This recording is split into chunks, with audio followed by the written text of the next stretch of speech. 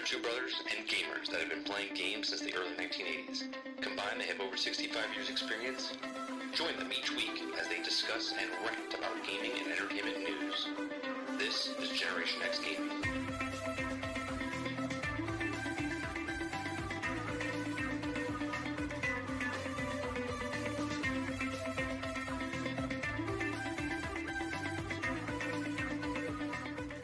Hello, everybody, and welcome back to another week, another episode of Generation X Gaming, a weekly podcast that goes over a few of the top stories in the past week, and we rant along the way. I'm your host, Dirty and Still Gaming, and joining me each and every single week is Sergeant McCluskey. What's going on, bro? Man, it's another week already. Another week, yeah. I forgot. I said right before the show, I go, I think I'm forgetting something, and I just realized that I have Sarge coming through my speakers and not through headphones. I knew there was something. I got a lot of stuff going on over here with I got screens and programs and everything. It's a lot of stuff to go. Those of you that don't know what Generation X Gaming is a weekly podcast that goes over a few of the top stories in the past week, and we rant along the way. We're here live every single Thursday on youtube.com/30 and still gaming. We were over on Twitch, then we went to Mixer, then we came back to Twitch, and now we're here. We found a home. We're staying. All podcasts that we do on 30 and Still Gaming. I have another podcast coming, which is called the Endgame Podcast. That will also be on YouTube as well. So we have lots of stuff that we're doing. What's up, Sarge? I was thinking that your Endgame podcast actually has three meanings behind it. Okay. It's Endgame because of the movie Endgame. Right. It's Endgame because of the end of the game portion of the game. Right. And it's Endgame because it's the end. It's just the end of it. Right. It's the end. The end. Right. So we'll be doing that as well. On today's show, we have lots and lots of different topics, lots of Microsoft topics that we're going to go over. If you missed it in the beginning, we're going to be talking about the Game Pass, xCloud. We're going to be talking about Game Pass. We're going to be talking about cloud saves. We're going to be talking about iOS with Game Pass. We're going to be talking about acquisitions from Microsoft. One more, maybe, potentially. We're going to be talking about saving GameStop's ass. Like this is a huge thing that they're doing for GameStop. Apparently, Microsoft likes to help charities, and GameStop is a charity at this point.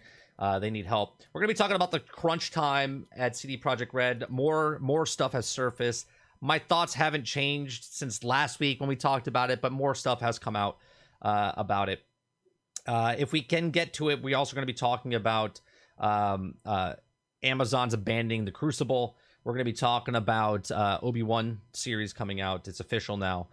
We're going to be talking about Destiny in general, the upcoming Beyond Light, and we're also going to be talking about someone's leaving Bungie, and who is that? So we'll talk about that.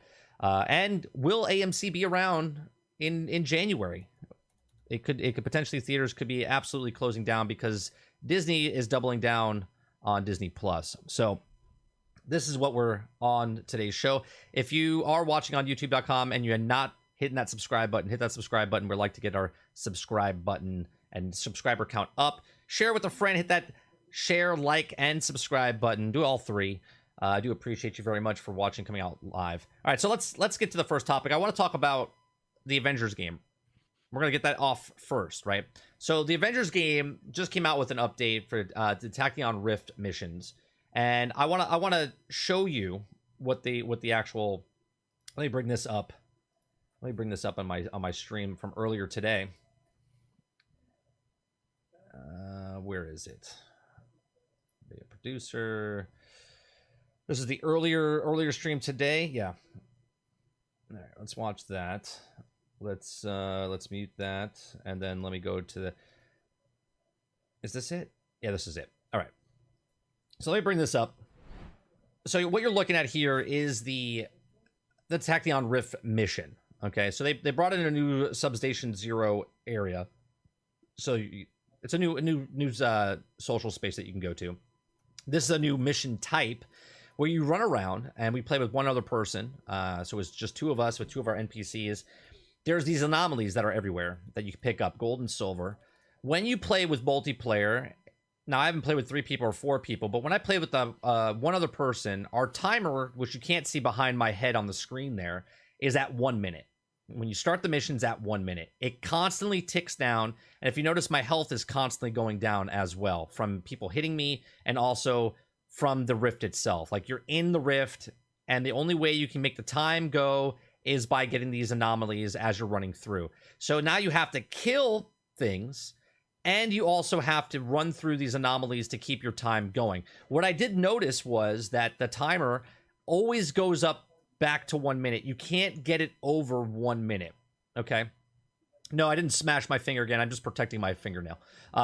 So basically, as you're running through, you have to get these anomalies to keep the timer up and continuing going as you're just doing a regular board, right? So it feels very stressful. You feel very rushed because you're trying to get the different question marks on the board if you want to get the most out of it. But you're timing it out though, right? You don't get them right away. You want the clock to go down a little, and then you pick it up to refuel it again. Correct. Right? Well, I didn't know you want this. to pick them up as fast as possible. Right. I didn't know this when we were first going through it. So the most you can get is plus 12 when you're playing multiplayer. Plus 12. Max is 1 minute. So you don't want to constantly pick up these orbs unless you actually need them. You want to let the timer tick down and then go around collecting the orbs. So once you know this, you're like less stressful because you didn't know what was happening. So as you go through the level, you're fighting key points and you can't continue on until you beat certain people, and then you continue through the board. I like it. I actually kind of like it. It feels stressful, but now that I did it a second time by myself. Now, when you play solo, you get 2 minutes at the start, okay? And you can go up to 2 minutes and 20 seconds. So max is 2 minutes and 20 seconds. And if you let it go down, the max that you can get back is 20 seconds. So if you let the timer tick down, so let's say it's 220, it goes down to 159. If I pick up one, it's going to go back up to 2019 or 2 minutes and 19 seconds because it's giving me plus 20. So if you let it tick down and then pick up orbs, it'll be plus 20, plus 20, plus 20, and you're back up and you're fine again. So the people that are playing this right now, don't fret about the time. The timer's there, it's rushing you along, but it's actually a nice balance. And at the end, I didn't get anything of like massive exotics or anything, but I did get a piece of gear, which is cosmic.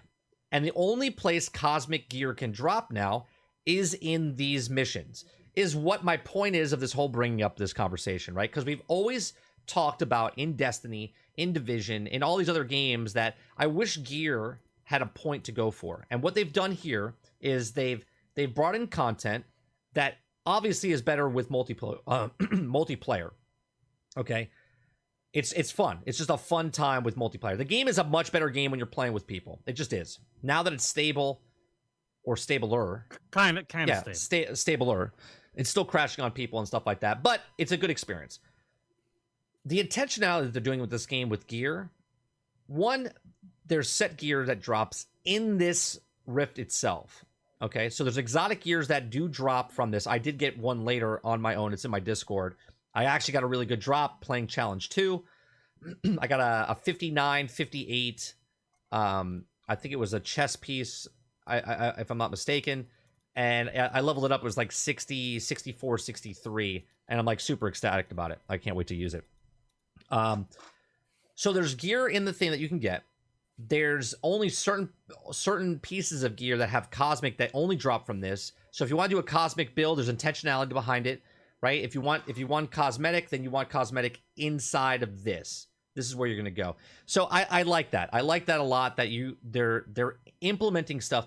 People don't really see what this game is right now. They're just angry, right? When you have a kid and they're angry or you're angry, you don't think clearly. You just want to hate on everything until you shake them and like, hey, listen here, right? This is what the game is. Like, people are upset about it and they want to hate everything about this game right now. But this game is actually doing some nice things, right? They're doing some nice things. Yeah, don't shake the baby. I didn't say shake the baby. I said people. You could shake a person and be like, hey, wake up, right? So they're putting stuff in this game that is actually intentionality. They fixed it with the patch that came out. They're respecting players' time. When you go through the Hive, Mega Hive, and you're going through 8 floors, 48 levels, okay? and you don't get an exotic, you're like, why did I just spend 2 hours, 2.5 hours? That's a raid in some missions, right? 2 hours, 2.5 hours is like a raid for some other games. And you're doing this for a mission and you get no exotic at the end of it. Okay. Well, now they fixed it. Now you get 2 exotics. You get 2 exotics at the end of the Mega Hive. Okay. And there's other gear that you can go for, but it's only once a week. Guaranteed once a week. And then I guess you can't even run the Mega Hive again once you complete it. This, once you get an exotic, you can run it again, and you might get it 2-3 times. It's RNG at that point, but yeah, no. I don't mind getting loot, but once again, once you've labeled it exotic, okay, once you've labeled it exotic, it's supposed to be the rarest of the rare. Right. If I want to run this crazy Mega Hive mission, maybe the chances of dropping is 10%. So every 10 times I run it, I might get 1 exotic. Like, to me, I know I'm sound like a sadist, but that's what a rare that's what an exotic gear is supposed to be. You'll get great purples. Purples drop. Nice good purples. Some good blues. But here, the fact that it should not rain exotic. Well, it should not rain but exotic. you only get 2 exotics a week, right? And the exotic might not be something that you want. Right? You see what I'm saying? Like, it might not work in your build. Well, that's the only reason why it might not work in your build is because you only got 500 spaces, and so you got to get rid of something. No. What I'm saying, it might not work in your build, meaning if you're going with this particular build and all of a sudden you get a precision piece, you're not going to use it. So potentially you could not get a piece that you want. The way I look at these exotics in this game, I said it the other night, I feel like the exotics in this game are the garnish that you put on top of your awesome meal, right? It accentuates the flavors and stuff of your actual meal. That's what it should do. An exotic, and that's what it's doing. That's what it's doing. Should be the end cap to a build set. Correct. Like you have a good build set, and then you happen to find a piece of exotic gear that really synergizes with the build you've created. That's the point of it. Let me bring up my piece of gear that I got, and I put it in the Discord earlier. Right, I got this piece right here. It dropped at 5758 resilience and intensity. Now, what I like about this so well, when I put it on my piece, you can't see what my defense is, but when I put it on there, it didn't change my melee, it didn't change my range, it didn't change anything, but it gave me more defense, okay? Which you can't see, but my defense came up. So it's an actual really good piece for me, and I was excited. I'm like 62, 63, okay, intensity and resilience. And then the perks on this thing is increase the amount of willpower recovered from attacking cosmic affiliated enemies by 30%. Okay, it's got plasma on it. Increase the amount of plasma damage dealt with any attack by 20%. And then I have an untouchable Tachyon Surge, which is 23.5 chance when a perfect invading is incoming attack to activate a Tachyon Surge. Surges increase all status damage by 50% while active. This thing is amazing if you have the right build. I noticed, though, that it only has 2 bonus stats as opposed to 3 when on your purple gear. Is that supposed to be the negative thing of using a piece of exotic gear? Well, you don't get so much bonus stats when you use a piece of exotic gear? I think that one just happened to roll that way. There are supposedly back in the game, there are 3 perk exotics. I haven't seen one. I don't know if chat, have you guys seen one? Has anyone rolled one? I think the ones that people have been posting in our Discord have been 2 stats. But I did hear, here's one. So this is a Rounds of Storm exotic. This is 3 45s, intensity, might, and precision, right? That's a 5-star for that particular one. I think mine was 5 stars as well, if I'm not mistaken. Okay, well then it can actually roll with that. So you can get 3 stats on your actual thing, which is another perk that you're like, oh man, I would love this piece again, but with 3 stats now, right? There's a lot to this game as far as the perks. Like, this is the only place they also drop with Tachyon gear on it, with Cosmic gear and Tachyon, so it helps you with the actual event that you're in. So once I do the event, I start getting gear from the event, and then I put that gear on. I have to level it up to be level 150 or close to it to go back in the event so I can farm it efficiently, right? You see what I'm saying? Now, what they are missing in this game right now that I can tell is if someone has a full perk set, there's no set gear set, if I get the storm set, all 4 pieces. I don't know if it does a buff or whatever. I think it should, right? But I don't think it does. Maybe all the pieces that drop maybe give you more intensity, or maybe they give you a higher intensity or a higher might, whatever. I don't know, but they need to have something in it to give it that extra, like, I need this type of thing, right? Like, I want to wear this. But what I also like about this game is not only can you wear all exotics if you want, you can mix up and play with blues still. Blues are relevant. You can have all 40 gear and then have a 35 piece of blue, but it gives you a nice perk on top of your build, which is actually really cool. So blues are still viable. Purples are viable. Golds are viable. Exotics are viable. And what I like about this is a smart move they've done in this game. All the gear drops at 130. That's the max. And then you decide if you want to max it up to the 140 to help you push over it, put over the edge, right? And I do like that. Now, obviously, they do other things like that in Destiny where you're getting 150 and then you have to get the pinnacle and you're getting the extra pieces. This, I feel, is a better system that they've implemented in this game than the other 2 games that we played, Division and Destiny, right? Now, is this game better than those games? No. Those games have been out for 6 and 5 years. This game's been out for 5 weeks, right? But the foundation of this game and the amount of stuff that's happening now, if you're a casual player in this game, there's a lot of daily stuff that you can do, right? The Mega Hive is a weekly thing, meaning if you do just 1 floor a day, you have to do a floor and 2 floors one day and then 1 floor every day to get to the end of 8 if you're just casual. So if you have 20 minutes or 30 minutes every day to put in towards the Mega Hive, you can complete it and get yourself an exotic, which is respecting the player's time, right?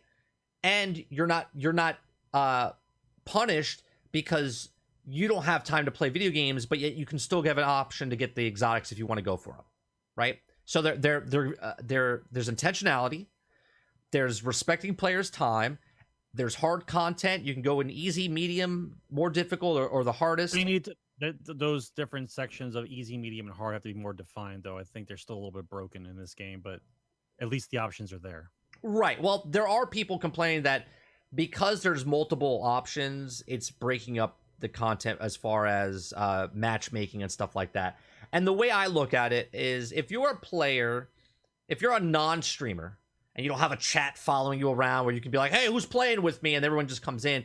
You're probably going to have a hard time on a LFG or try to find someone with matchmaking, quick match. You might not get a full team. But if you have 4 friends, or you happen to find 4 people that you matchmake and all of a sudden this person plays well with you, then you might want to add them to your friends list. You don't need 100 people to try to get a 4-man team. You just need 3 other people that are playing the game like you that you might find that you get together and play those. Because once you find your little group, you're good. You're good to go, right? You don't need to sit in matchmaking and stuff like that. Now, there is matchmaking to do it. For this event, matchmaking is very simple because everyone's trying it out. It's the first day it's out, and we'll see what happens in a week or so, 2 weeks or from now. So I do like the way they're going. I do like the they're moving in the right direction, right? They're making nice changes. They make quality of life changes. So I'm looking forward to what they bring more further in. And I'm excited just to level up another character, to have my 7th 150 character. You know what I mean? So I do believe, though, they need to have more polychrons in the game. I feel like just the bounties is not enough. I know there's chests and stuff that drop them as well, but I'm just not getting enough. I'm not asking to give me like 10 at the end of a mission. I'm just asking, like, at the end of every one, like, major thing that I'm doing, give me 1, 2, or 3, right? Give me something that if I'm a person that's just grinding away, that I'm getting enough polychrons by the end of the week, I can at least upgrade a character. You know what I mean? Well, like I said, they have the mechanics in place. They just have to implement them properly. Like, I like the fact that if you do well, you get 5 stars, you should get more loot or more polychrons or more whatever. Right. If you die too many times and you only get a 4-star on the mission or a 3-star mission, you still get something. You don't just get you still get right. You're right. If you get 5 stars, the percentage should go up of what the best gear is. Right. Right. It might be that way. The premise is there. The premise is there. It just has to be solidified. This is what happens. So then you will play better because you won't go hog wild. Because if I go down, it means I might lose a chance of getting something good or Right. multiple numbers of something good. Right. All right. Let me let's move on. But I'm enjoying the game. The more and more I play it, the more and more my gears start moving in my head. I'm like, oh, I can use this piece. And then I see something else. I'm like, oh, I want to use Iron Man and bring Iron Man in and start building him up. It's good, man. It's good. I mean, I know people, it's not for everyone, but this is my destiny. This is the destiny that I've been waiting for the entire time. I like the way it's going. And I'm interested in seeing what the story is. There's some spoiler stuff that people are speculating on things of story-wise, and I hope it comes true. I hope it comes through with certain things. But yeah, so Marvel Avengers, I'm still enjoying it, and we're going to be playing that after this stream tonight. All right, next story I want to talk about. Let's talk about Destiny real fast. That's not an actual statement. Yeah, no, it is. It's there's not really much going on, right? I mean, there is, but there isn't. So they post on the TWAB and in the TWAB and on its own separate thing, they posted the features of what's happening. The next generation optimization version of Destiny 2 will launch on December 8th, while things like faster load times and cross-generation play will be available on November 10th. We're taking we're taking some more time on the following enhancements to ensure a smooth experience when playing Destiny 2 on your new devices. So across the board, it says Xbox X, PlayStation 5, Xbox Series S. So it's X5S. Okay, resolution 4K on the higher end consoles, 1080p for the S. Frame rate is 6 frames, guys. It's 60 frames per second across the board. All right, field view sliders across the board. Yes, across the board on all those systems. Faster load times, obviously, duh. It's SSD. So yes, across the board on all those systems. Cross-gen play, yes, across the board on all those systems. And then next-gen upgrade free, which I feel this is kind of funny. I know why they do it. But Xbox Smart Delivery, right? And then PlayStation says yes. And then Xbox Smart Delivery for... And I'm like, why don't they just say yes across the board? But they probably literally have to say Xbox Smart Delivery because it's like trademarked. Do you know what I'm saying? Like Xbox, it's called Xbox Smart Delivery, so they had to put that there, right? What size is the field of view, though? 85, 105? I mean, I don't know. It doesn't tell you. It says we're offering field of view customizations on console for the first time. Our goal is to enable field of view range similar to the PC. We're currently testing these settings to ensure smooth performance across the platform, and we'll have additional details closer to launch.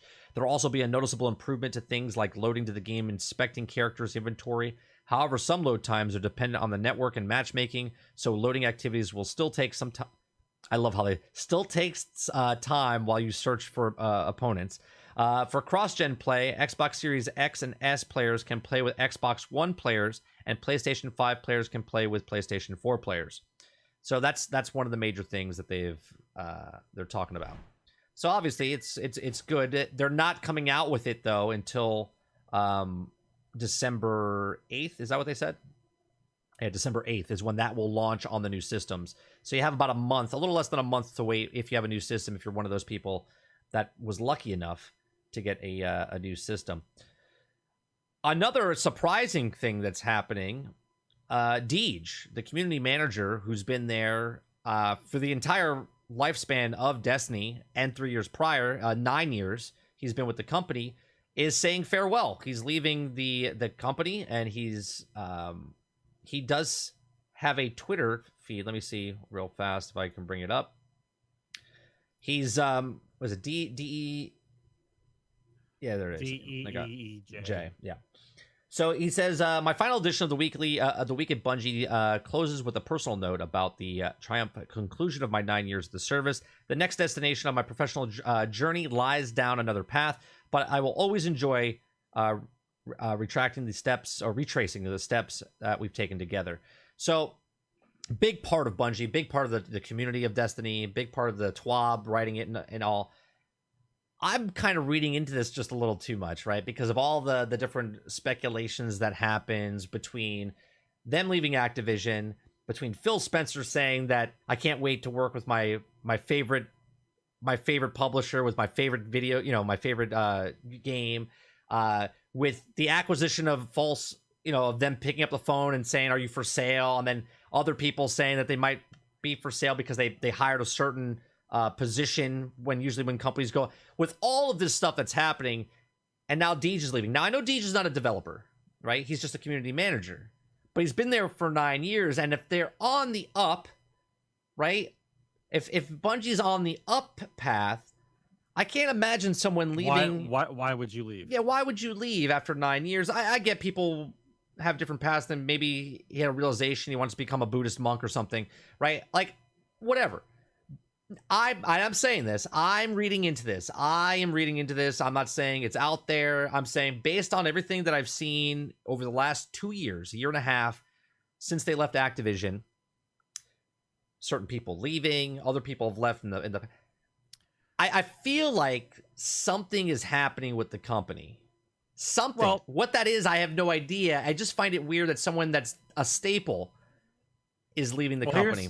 Here's how you have to look at it, right? So I'm not too savvy on community manager income brackets, but the reason why anyone moves after being in a place for almost 10 years, and anytime anyone's in a job for 10 years, you reevaluate your situation, you reevaluate or got more money somewhere else. Right. So maybe there's no room to grow. Like, I can't really get a raise and excel down this same path anymore. Like, this is what it's going to be. Do I want to keep going down this path? Right. Now, where you want to go, because you love the conspiracy theories, is the fact that you think that someone's going to acquire them and he doesn't want to work for them. Yeah. Like, that's the hole you want to go down. Now, that could also be it, because if I work for somebody and I left another company for the reason why I left that company, and now that company might pick you up again, do I want to work for that company again? Right.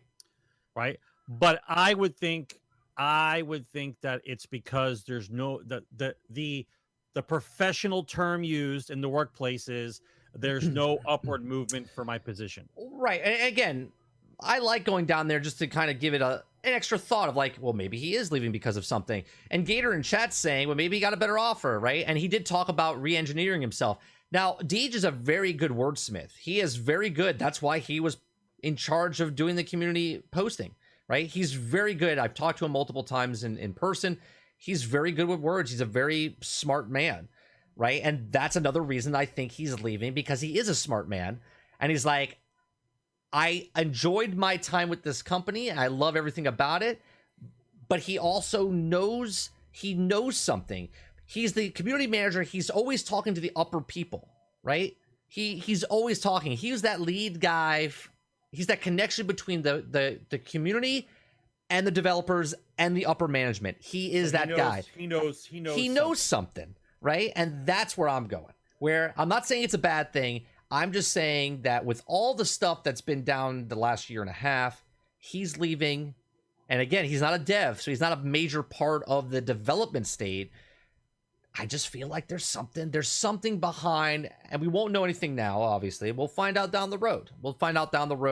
And when it happens, I'll be like, aha, told ya, and I'll say that. And if it doesn't happen, it's just that he wanted a better job. Maybe he got a better offer. Maybe he's working with somebody else. I'm sure if he is another community manager to another company, it's going to be told. Maybe he got picked up by Microsoft. Maybe Microsoft is the company he's working for now, and maybe he's a community manager for one of the other big studios that they're making. Maybe he's going to be the community manager for the 4A studio that they're creating, right? Who knows? Maybe, and this is just me speculating, maybe Bungie does get acquired, right? And they're hiring within. They're like, hey, Deej, you've been with Bungie all these years. They seem pretty good with here, right? Why don't you come work for us as we take them in? You'll still get to see them, but we want you to work for another company within our umbrella here, right? I see that. I mean, I see him leaving to go for a better pay or better thing. We'll see what happens. I like doing this stuff, guys. I just like making your brains think about other things. That's all. But I always also think about, why does someone leave right before the holiday season starts? That's also another reason why I look at it. Like, you don't really want to change jobs in the middle of the holidays, but right. Classic.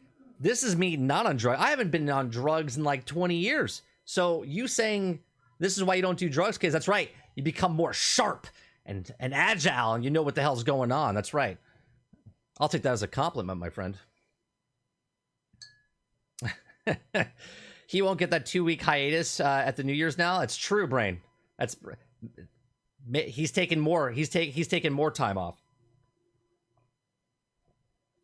His last day is November 8th, which is the day before, or November 9th, the day before it launches or whatever. So does that seem weird? It seems weird. I'm telling you. Anyway, does that seem weird? Anyway, I wish the best for him as far as moving on to maybe happier and better things for him in his life.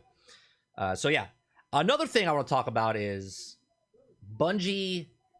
We're just weeks away from Destiny 3. I mean, Destiny 1. I mean, Destiny 2.5.249er. Okay, like, and let me say this a little bit. I do like what they're talked about in the in the TWAB, right? In the TWAB, they talk about world's first, and I do like this. I don't know what type of steps they're taking, but world's first. They're talking about. Oh no, that's the wrong one I picked.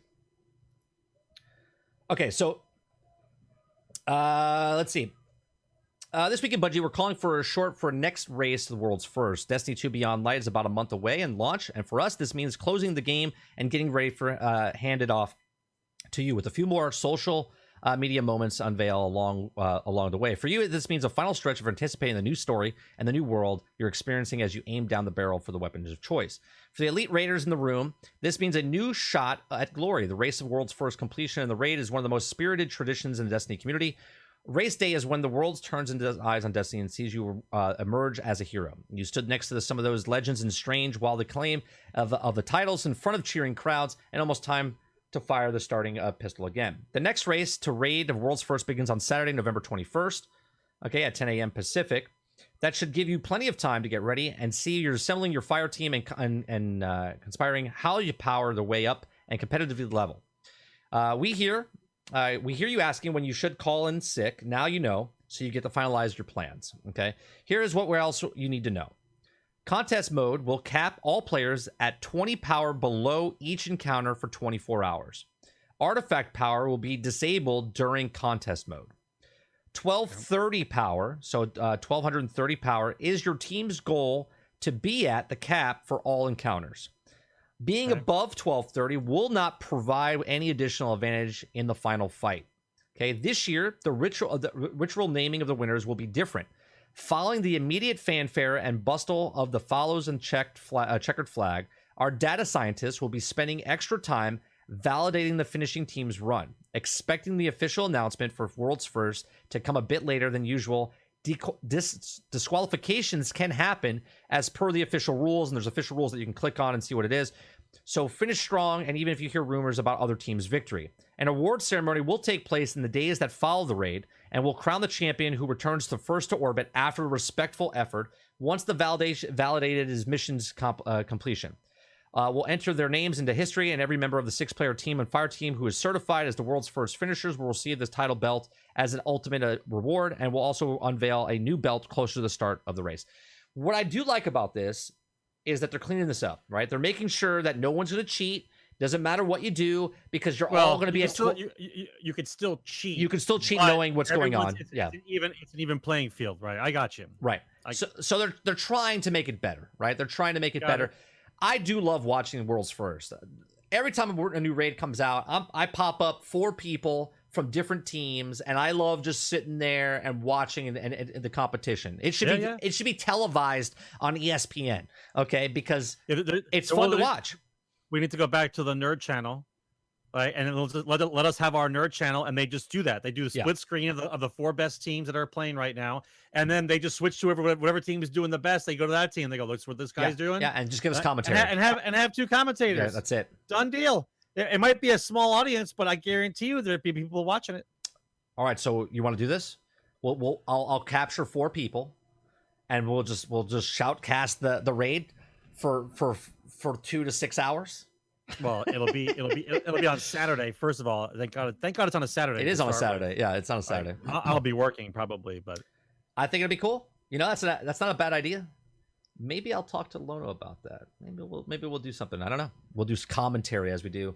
Yeah, split screen with Lono. Maybe we'll do that.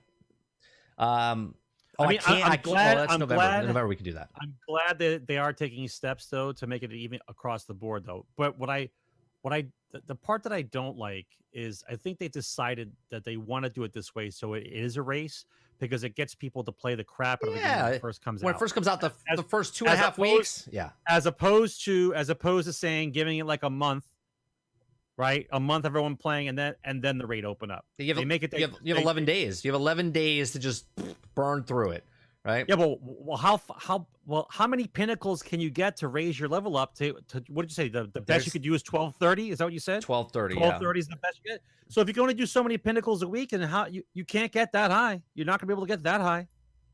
You'll be surprised. You'll be surprised what the top guys do. Bro, 3 weeks is 3 weeks. You can only get so much gear. Well, that will elevate you to that level. They don't need pinnacle. No, they don't need. Well, I think the soft cap is what 1220 or is it 1230? I think the cap is 1230, right? You can't go over that. The pinnacles won't happen until after that. Right, chat? Is that the way it works? What's soft cap?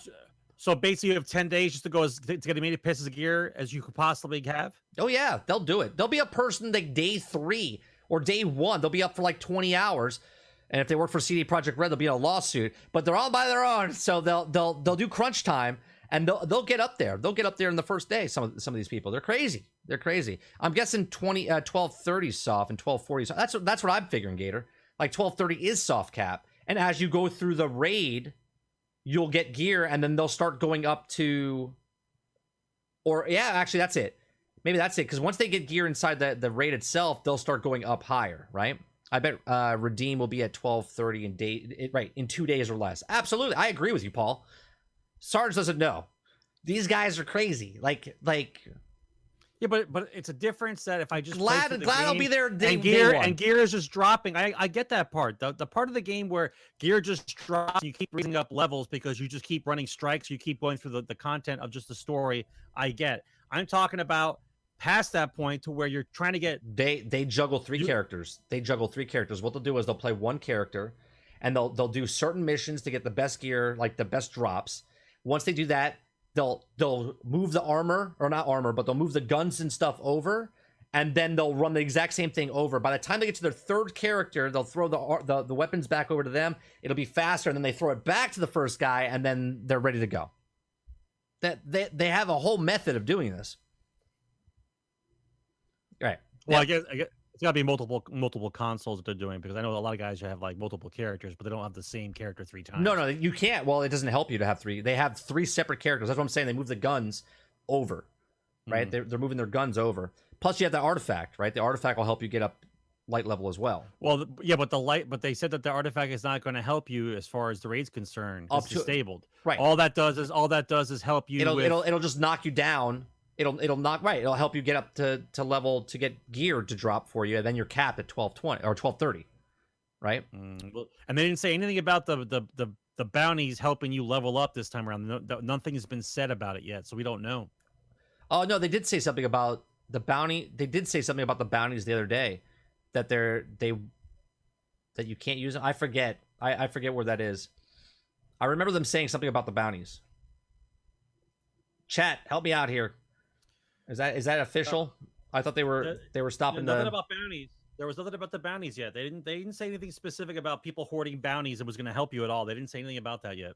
I think they've not verified yet. I could have sworn it was in a TWAB. I did play the last means to an end mission though. I thought that was kind of cool. I didn't play it, so you can tell me. Go ahead. It is. I don't want to ruin it for anybody. Is anyone going to be upset if I talk about it? Let me guess. Hold on a second. You go back to a place we've been before. That's true. It's got to do with the hive. That's true. Is it the Taken hive, or is it hive? It's hive. Crota or Crota. Close. Son of Crota, whatever. You're close. You're close. Right, close. and I haven't even fucking played the game. Right? I honestly don't even know. I'm just guessing. I'm just guessing. Right? Destiny 1. Okay, Destiny 1. Now guess. Destiny 1. Second raid. I forget the guy's name. Doesn't need to be about a raid. It's just a location. The throne room. I think you're just saying it wrong, but I think you got it. The room where in the second raid in the Yes, it's the beginning of the raid. That's true. yeah. That's true. The Court of Oryx. Yes. Yeah. All right. So it is. Yes. Yeah. Look, yes. look, I'm fucking. It's amazing, people. I haven't played the game or watched anything, and yet I'm living in Marvel Land right now. What I will say is this: like the area that you spawn into before you walk into the area that is the Court of Oryx. I really appreciate the artists who actually make up these giant rooms, but I always feel sad because I don't think anyone should spend that much time doing anything like that when nobody cares and just runs forward Right. and doesn't look at the room. Like I think you just scale it down to be like a 20 by 20 room and everyone will be fine with it. They make these epic cathedral settings with the skybox. It looks amazing. It's video game but porn. it's the guy, but it's the guy's work only get to be seen for 10 seconds and no one gives a shit. It's like it just seems like a waste of time. It just seems like a waste of time. It's a stripper, man. Stripper on the pole. I get it. Stripper on the pole. I get it, man. Look at me. Look at me. You're like, oh, this is amazing, right? And then they're off stage. Like, where'd it go, right? And you're like, I gotta pay the season pass. All right, come on back out. Come on back out. I just feel bad. I feel bad because I know it takes a lot of time to make that kind of stuff up. And if it doesn't, if it doesn't take long to make that kind of stuff, then I should be seeing all the time. That's how I feel about this. If you guys can pop out that kind of scenery in a couple months, then we should be seeing a lot more of that. But if it takes a long time, I feel bad. I love looking at stuff like that. I love looking at Destiny is beautiful, right? And that's not the problem with Destiny. Here's a problem with Destiny that I see right now, right? Just one? Just one. It's one big long one though, right? First off, how much time has spanned between the 6 years that we played, right? Because at the end of Taken King, you go right into the Rise of Iron that goes That's right like 2 in months. Yeah, it's like 2 months. So what's happening right now? You went back to the Court of Oryx, right, or whatever the fucking place was. So what is it? Like 2 months? Right, 2 months after you blew up the dreadnought. Like, do you know what I mean? Like, how much time has actually passed? I'm guessing like 5-6 months. Okay, great. 5 or 6 months, I think. So I think is what it was. So how long has it been? Okay, yeah, tomorrow you get what I really think. How long has it been since the stranger told us that she didn't have time to tell us what she didn't have time to tell us? Well, that's the funny part. See, that can be thrown into your face at any time because once you put in time travel, all bets are off. Okay, great. Does she have time to tell us now? And will she tell us that this is Destiny 1 again? Because in Destiny 1, we had Earth. Okay, we had Earth. We had the moon. We had Venus. And we had Mars. Am I missing something? Oh, the Dreadnought. We had the Dreadnought. Okay, the Dreadnought was okay, great. Then Destiny 2, we had all of this stuff. And now all of this stuff is gone. And now in Destiny 3, I mean 2.5, we have Earth, the moon, Dreaming City, and Europa. Am I missing one? Is there something? Tangled Shore. Okay, well that's the Dreadnought. That's the Dreadnought. So we have the exact same amount of places that we did in Destiny 1. Now, we have a new subclass as well, right? Which new people are starting back on the Cosmodrome.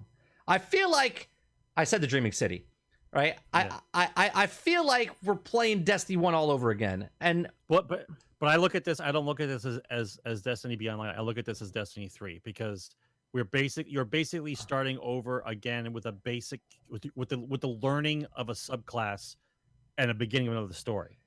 Yeah, but at the same time, yes, we've progressed 6 years or 5 months, okay, over these 6 years. But the story, yeah, we have some pre-story.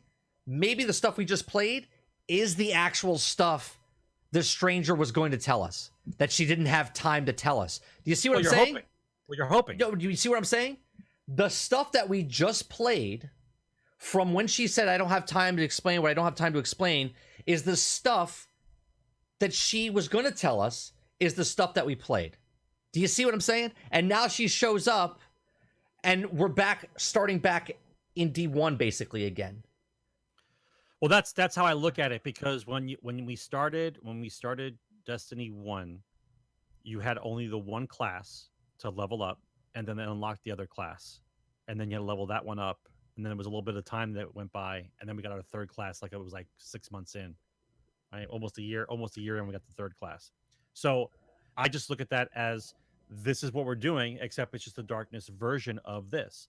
So you're going to have this one darkness class that you're going to level up, and you're going to be learning about it, and then there's going to be another class. It goes in threes. It can't just be a random occurrence that you have one darkness power and that's it. It's got to be something else. I swear to God, if she says I have time to tell you now, and then she starts re-chaptering she's like, well, I was going to tell you were going to fight Crota, and I was going to tell you that you were going to fight Oryx, and I was going to tell you this, and you're like, well, I just did all that. You could have just told me, but you played it. I believe that's what it is. That's why she's back. She's going to be like, I finally have time to tell you. And you'd be like, we don't need you to tell us because we actually lived it, right?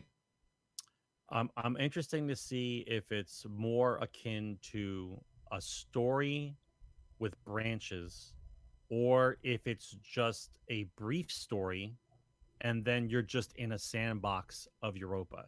Like that to me will define to me if this is Destiny 3 or not. Because if it's just a rock into the pond to get things moving again, and it's like another Shadow Keep with a little bit of story, and it's just another playground. But see, I don't think that's it. In order for the community to stay longer and to want to play this port of the content, it has to be something more meatier. It's got to be on the line of a Forsaken. It has to be. I am still going with my first thought process.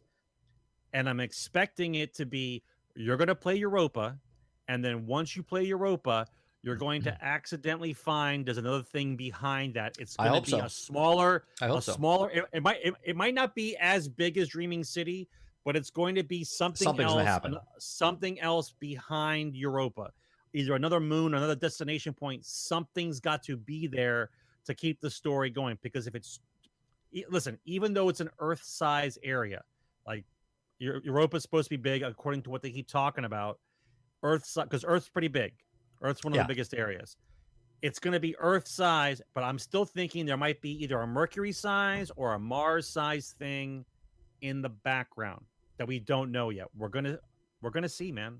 Quote me all you want, Gator. I don't change my mind. Gator, you can clip this and add it to our Discord underneath predictions. There's a prediction tab that you can. I don't change. We talked about this many times, but as we get closer, I'm going to repeat the same stuff over again. I'm telling you, it's not. So they have to get people to lock in. They have to. All right, I'm calling on the Goonie Squad. I have to start playing Destiny again because we're doing the Rageous Roundtable starting tomorrow. Okay. This weekend, I need to complete the evacuations off of each of the planets or whatever. I did Io. I did half of Titan. I can't do it. I can't do it. I want to evacuate the game. Okay. I need someone to just run with me to play the content to talk. So while you're mindlessly just shooting stuff, we'll just talk to you. That's all I want. Like it's like trying to talk you off a ledge. Yeah, we got to talk about something as I'm mindly shooting something. I honestly don't care about the stuff. I just want to progress the story so I can talk about it. So, yeah. So that's all about Destiny. If you want more Destiny talk and find out what I'm more about Destiny, I do a podcast tomorrow morning at 10 a.m. on YouTube on youtube.com/sayno-to-rage for the Rageous Roundtable. I'll be joining Lono, myself, and I don't know who the other co-hosts are. I think it's people from his community. So, but I will say the combat mechanics for that last boss fight were challenging because it incorporated all the things you've learned since you've been playing Destiny. So at least it was a fun mechanical boss fight. Well, how far off am I from that? I have to evacuate all the things, and then after I evacuate, see, the thing I don't know is because you haven't done the means to the end quest every week. Are you behind? Probably. And do you have to keep doing those? Probably. Or is the one that's open this week just means you move on because you've done the same one so many times? It's ridiculous. I think I have to go through each week. So I have to do it 9 times because I've been missing it for 8 weeks. But it won't change in the same week. If that's the case, if that's what you believe, then you'd have to be doing it for the next weeks leading up to the fact that when the game finally changes, because you can't repeat that mission again each week. Oh, or on the same week. Do I move on? I don't have to. I don't have to do it. Stealth. Oh, that makes me so happy. Yeah, I'm thinking. Whatever he does, if he does it this week, I think he's there, right? I don't think it makes you forced to do each week. I missed one and played the next week, and I was able to get the missing lore piece. So you're saying I have to do it once, and it'll give me 8 weeks of lore pieces? Is that what you're telling me? We're about to find out. It's going to get all the lore after one run by always talking to Eris. Got it. Cool.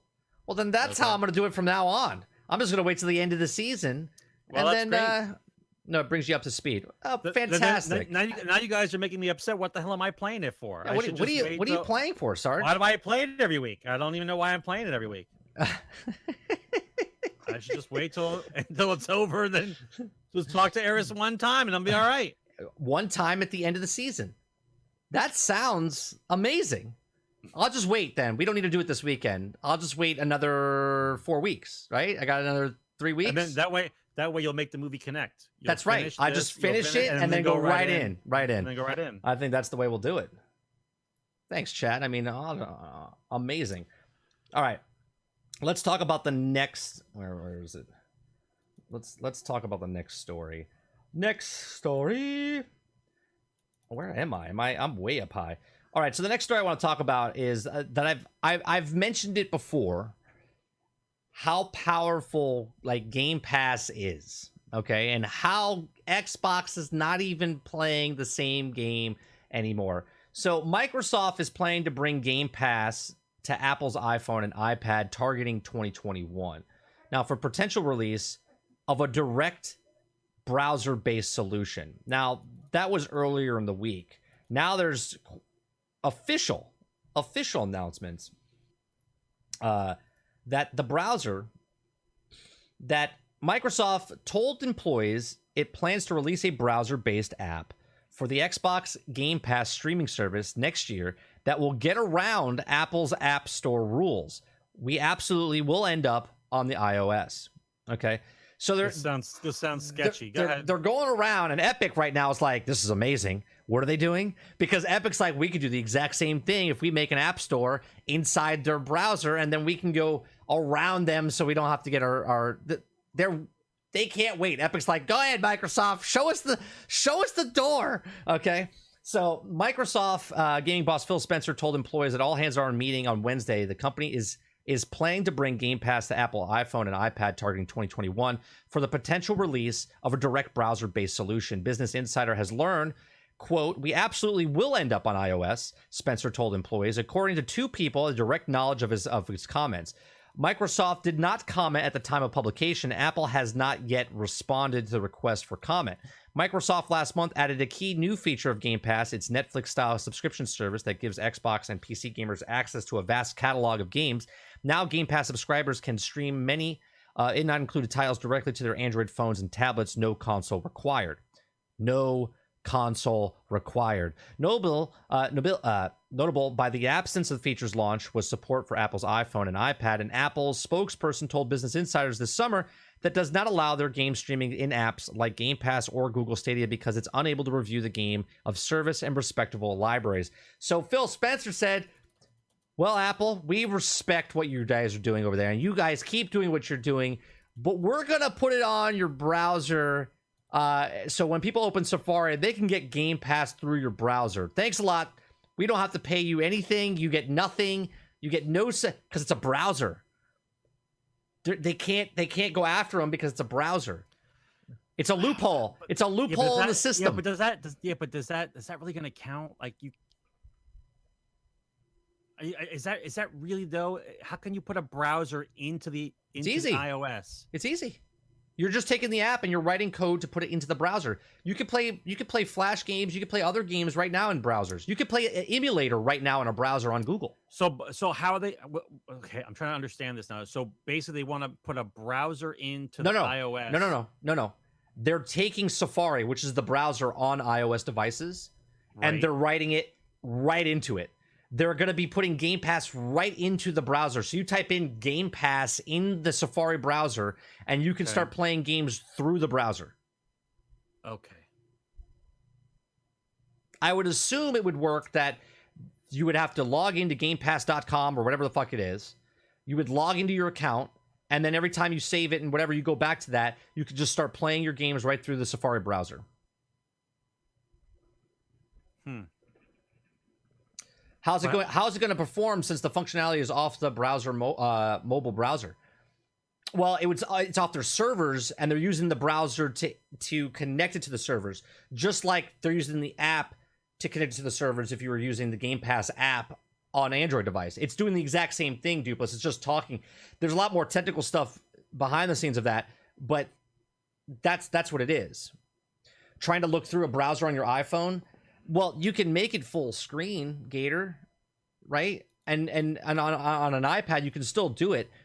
I'm sure they would have a way of getting around it, which is, I'm telling you, this is big news, because Microsoft's like, yeah, we respect what you're doing with your store, but we're gonna put our thing on your browser anyway.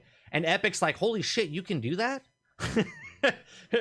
Epic right now is like, wait a minute, you're telling us we don't even have to use the Apple iOS store? We could just take Fortnite and build it into the browser? Like, hello. Yeah. Like I think right now though the court case is going on. I don't think Epic is doing very well in the court case. In the court case, yeah, there's a win for them. They can't take down anyone that's using the Unreal Tournament that's associated with them, but they just can't use it with Fortnite. Right. So that it's still a precedent that's about to be set. We don't know which way yet, but it's definitely going to mean some things are going to shift around if Epic wins at all. Well, that's one Microsoft news. Okay, the next Microsoft news I want to talk about. This is like one more shade step towards PlayStation, right? Xbox Series X will let players transfer their Xbox 360 cloud saves for free. Not all of them. 360. Not all of them. No, I know. 360. I got you. Where PlayStation doesn't even let you take your Spider-Man save and move it over to PlayStation 5 that just came out 2 years ago. Microsoft says, hey, you got a 360? You got some games on your 360 that's 11 years old? Yeah, you can bring that over. And we'll give it to you. I didn't do anything to my finger. It's just protecting my nails coming off. So this is just protecting my nail. That's it. It's okay. It's all right. So Xbox consoles are highly anticipated. The packaging for the Xbox Series X has already seen the original Xbox, and the company has played into the nostalgic furthered hashtag. Players who write hashtag jump in on Twitter will notice the old tagline for 360 now creates an Xbox Series X emoji, which seems to be a nostalgic nod. The legacy of Xbox console may be tactical as it ties in with the backwards compatibility practice. The consoles are implementing the latest nod to the ability to move the Xbox 360 saves from the cloud at no cost. Players used to have an Xbox Live account to transfer games, but this restriction has been eased. Instead, players will now be able to begin downloading their saves on games that they were backwards compatible from Xbox Series X and S, and as soon as they turn on their new system. This will likely please players who invested heavily in previous generations, as well as those games still enjoy Xbox exclusives from the past, such as the original Halo trilogy, Fable games. With that said, some players will also want more of the handy features of older games. The Xbox Game Pass, some players want to see the next generation of Xbox consoles deliver more exclusives. With games like Halo Infinite pushed back, some have felt that the launch of upcoming Xbox console may be lackluster. So they're just trying to soften the blow, right? They're like, hey, here's some old games, here's some new games, here's some Game Pass games. Oh, and by the way, if you buy these games ahead of time, it's smart delivery, it moves ahead. So they're trying to soften the blow. They're like, we know we don't have any games right now at launch, but you can buy the games right now for this generation, and smart delivery going to the next generation, and you can bring your saves over from 360 into games that are first party titles and stuff for Xbox and move it over, right? So that's another nice little cherry, right? It's not a big deal, but at the same time, it's like, hey, that's nice. Thanks, Xbox. Thanks, Microsoft, for doing that. I wonder if I could bring my save over from Ultimate Alliance and then play the game again on my new Xbox. We'll see. Another story would be interesting. Right. So remember I said Game Pass can run anywhere. They could literally put it on televisions and everything. This is just a really small, stupid story, but Doom Eternal can run on the Samsung fridge thanks to xCloud. That's what I'm talking about, people. Okay. Wait. Which Doom? Doom Eternal, the newest Doom. The new one. Right. Can run on the Samsung fridge because of xCloud. That's what I'm talking about, right? PlayStation can only be played on PlayStation. Xbox can be played on phones, tablets, TVs, browsers, and fridges. Okay, that's what I'm saying. What's the graphics card like on a Samsung fridge? I wonder. Well, do you have to remove the ice machine? No, you don't. A new you don't even need to do that. It's all coming from the streaming. That's it. You're streaming. Stadia missed out. Can you imagine? If they had just made Stadia on people's fridges, that's right. Right, it'd have been a done deal. That's amazing though that you say that. Like, can you imagine? I have a 3090 TX or Ti in my Samsung fridge. It's like, in my fridge. It's cooled by the freezer. It's got the ice cold freezing. My game system is being cooled by the fridge itself. By the fridge itself. It's my computer's in the fridge. Right. You open it up, like the bottom part of the fridge is the giant fan that's happening. It's like cooling it down. That's not a bad idea. Why hasn't anyone thought about putting a fridge as the box for their computer? I mean, that just makes sense. I mean, come on. That's amazing. I bet you that's on the internet somewhere. Oh my God, Doom is on a fridge. I wonder if that's on the. I want to walk into an appliance store and I want to see the Samsung fridge and the guy try to sell it to me. And did you know? Did you know it plays Doom Eternal? It's got a freezer. It makes round ice cubes. And it plays Doom Eternal. Yeah. You see these doors? It's got magnetic build, nice easy opening. It's got a nice freezer cooler, easy access. Oh, and did I tell you that you could play Doom Eternal? Doom Eternal on this fridge? It's got 3080 Ti. And the housewife's like, "What are you talking about?" Hold on, honey. There's a demon. There's a demon on the fridge. Oh my God! There's a demon. There's a demon on my fridge. Hold on, honey. I'm talking to the guy here. We're talking. So what other games can you play on here? Well, you can play Destiny. You can play Destiny 2 on the fridge. It's on Game Pass, right? Can my fridge get Game Pass? Yes, your fridge can get Game Pass. Yes, incredible. Yeah, my fridge can get Game Pass. Game Pass on xCloud. And the world has opened up. Hold on. I think I found it, guys. Yeah, look at this. Look at this. Is this it? Did I find it? Thermal combines PC case with fridge. Here you go. Look, I found it. Is this a refrigerator? Oh, combines a fridge. That's not a fridge. Come on, I want to see refrigerator rig. Yeah, that's the same thing. It's a small refrigerator rig. He took a mini fridge and he converted it into a... Yeah, he took a mini fridge. There you go. See, someone already did it. Here, let's watch this. We're just going to put this... He took a mini fridge and turned it into a rig for the computer. He took a mini fridge. Let me see if we... I don't need to see all this. I want to see the actual rig. Come on. We'll go to the end. Give me a good shot. Yeah, he took a mini fridge rig and he turned it into... as far as I could tell, this is a business, right? You could turn fridges into... Mini fridges into rigs. I mean, this is good stuff, guys. If you're not doing this, look at it. It's got liquid cooled shit going on here. Oh, that's badass. They're using Vex milk. they're using Vex milk to cool the computer. That's high tech right there. That's also a slushy machine inside there, so you can also get a slushy machine. Fucking Vex milk. That's some serious power. Now. I'm gonna put this in chat. If you guys want to watch that, you guys can watch that. But I found it. I found a fridge. I found a fridge that you can turn into your. I wonder how much that Samsung. Not only can you play Doom Eternal, but you can actually make it on a computer. All right, so that's another story from. So we have that. We have that. Okay, here's another acquisition. Right, here's another thing. Xbox rumor. Let me put it out there because other people I know come in here and like, I don't like people that just spread bullshit and they just want to talk about stuff.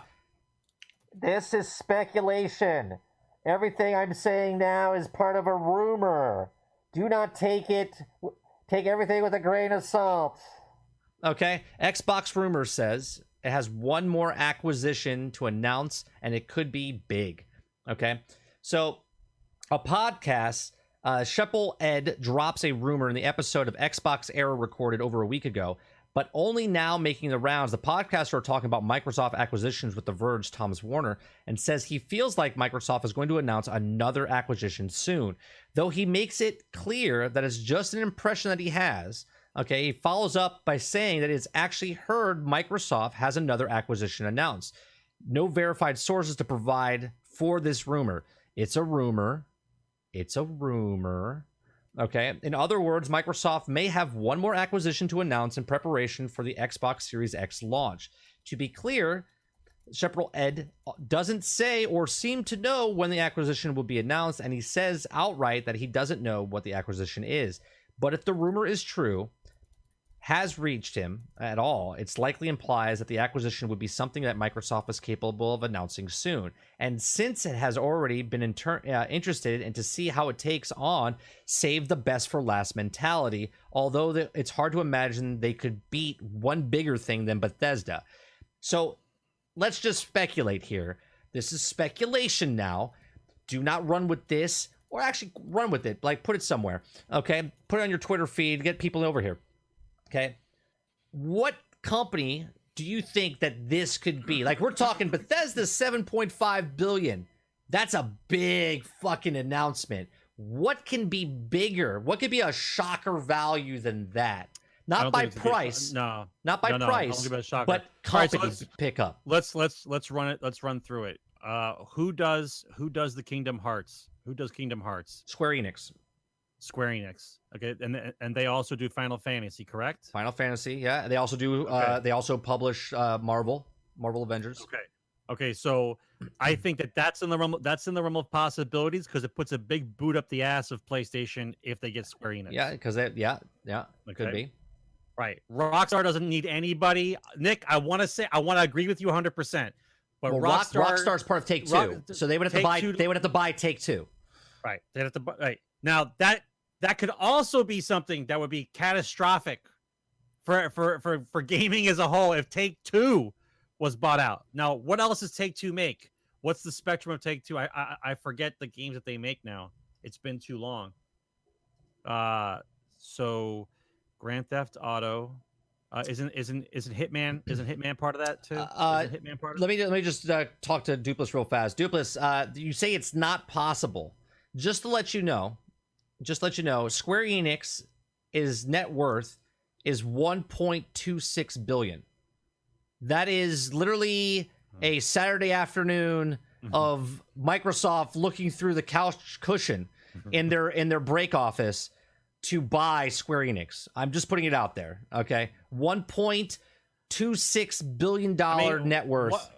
What would give them a more broader range of games? Here's the thing. I know everyone wants it to be like it could be Bungie, right? But Bungie doesn't have the Japanese market, right? I like where you're going with Square Enix. If we're speculating, Phil Spencer's been on record saying that they want to be more involved in the Japanese market. The Square Enix is definitely on the plate. Square Enix is definitely on the plate in this speculation. What else? Who else has got the games though in the Japanese market though? Capcom has only got the fighting games and a couple of the things though. You right? You have Konami, you have Sega. Fuck Konami. You have Konami. You have Sega. They make it slot. You have Square. You have Square Enix.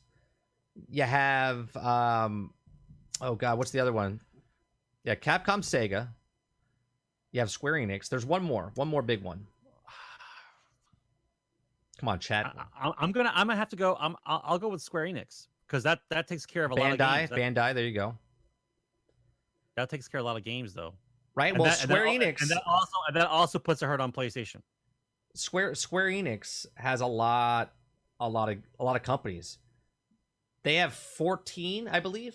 14. Hold on. Let me see how many companies they have. They have Square Enix. I'm gonna. Yeah, they have a lot of subsidiaries. They have a lot. They have 1, 2, 3, 4, 5, 6, 7, 8, 9, 10, 11, 12, 13, 14, 15, 16, 17 subsidiary studios underneath their Underneath Square Enix. underneath Square Yeah, Enix. that to me seemed that would seem like the better choice to be in the Asian market. Can you imagine? I can't say it enough. Speculation. We're just bullshitting. We're just talking stuff. Like, obviously, I said that I think Bungie can be picked up. Anybody can be picked up. They have $75 billion cash money. $75 billion. They can literally do the Bethesda deal 10 times over. 10 times over. So money is not an issue. Okay. What I think Square Enix would be the major contender in this. One, it's a Japanese, it's in that market.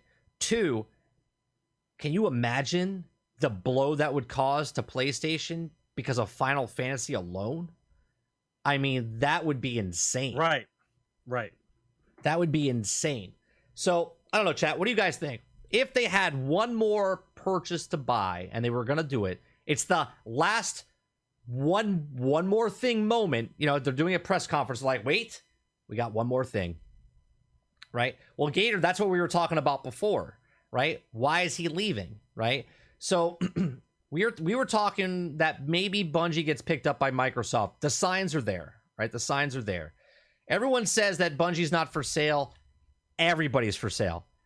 Everybody's for sale. You just have to hit the number, okay? You just have to hit the number. And I think that Bungie said their number.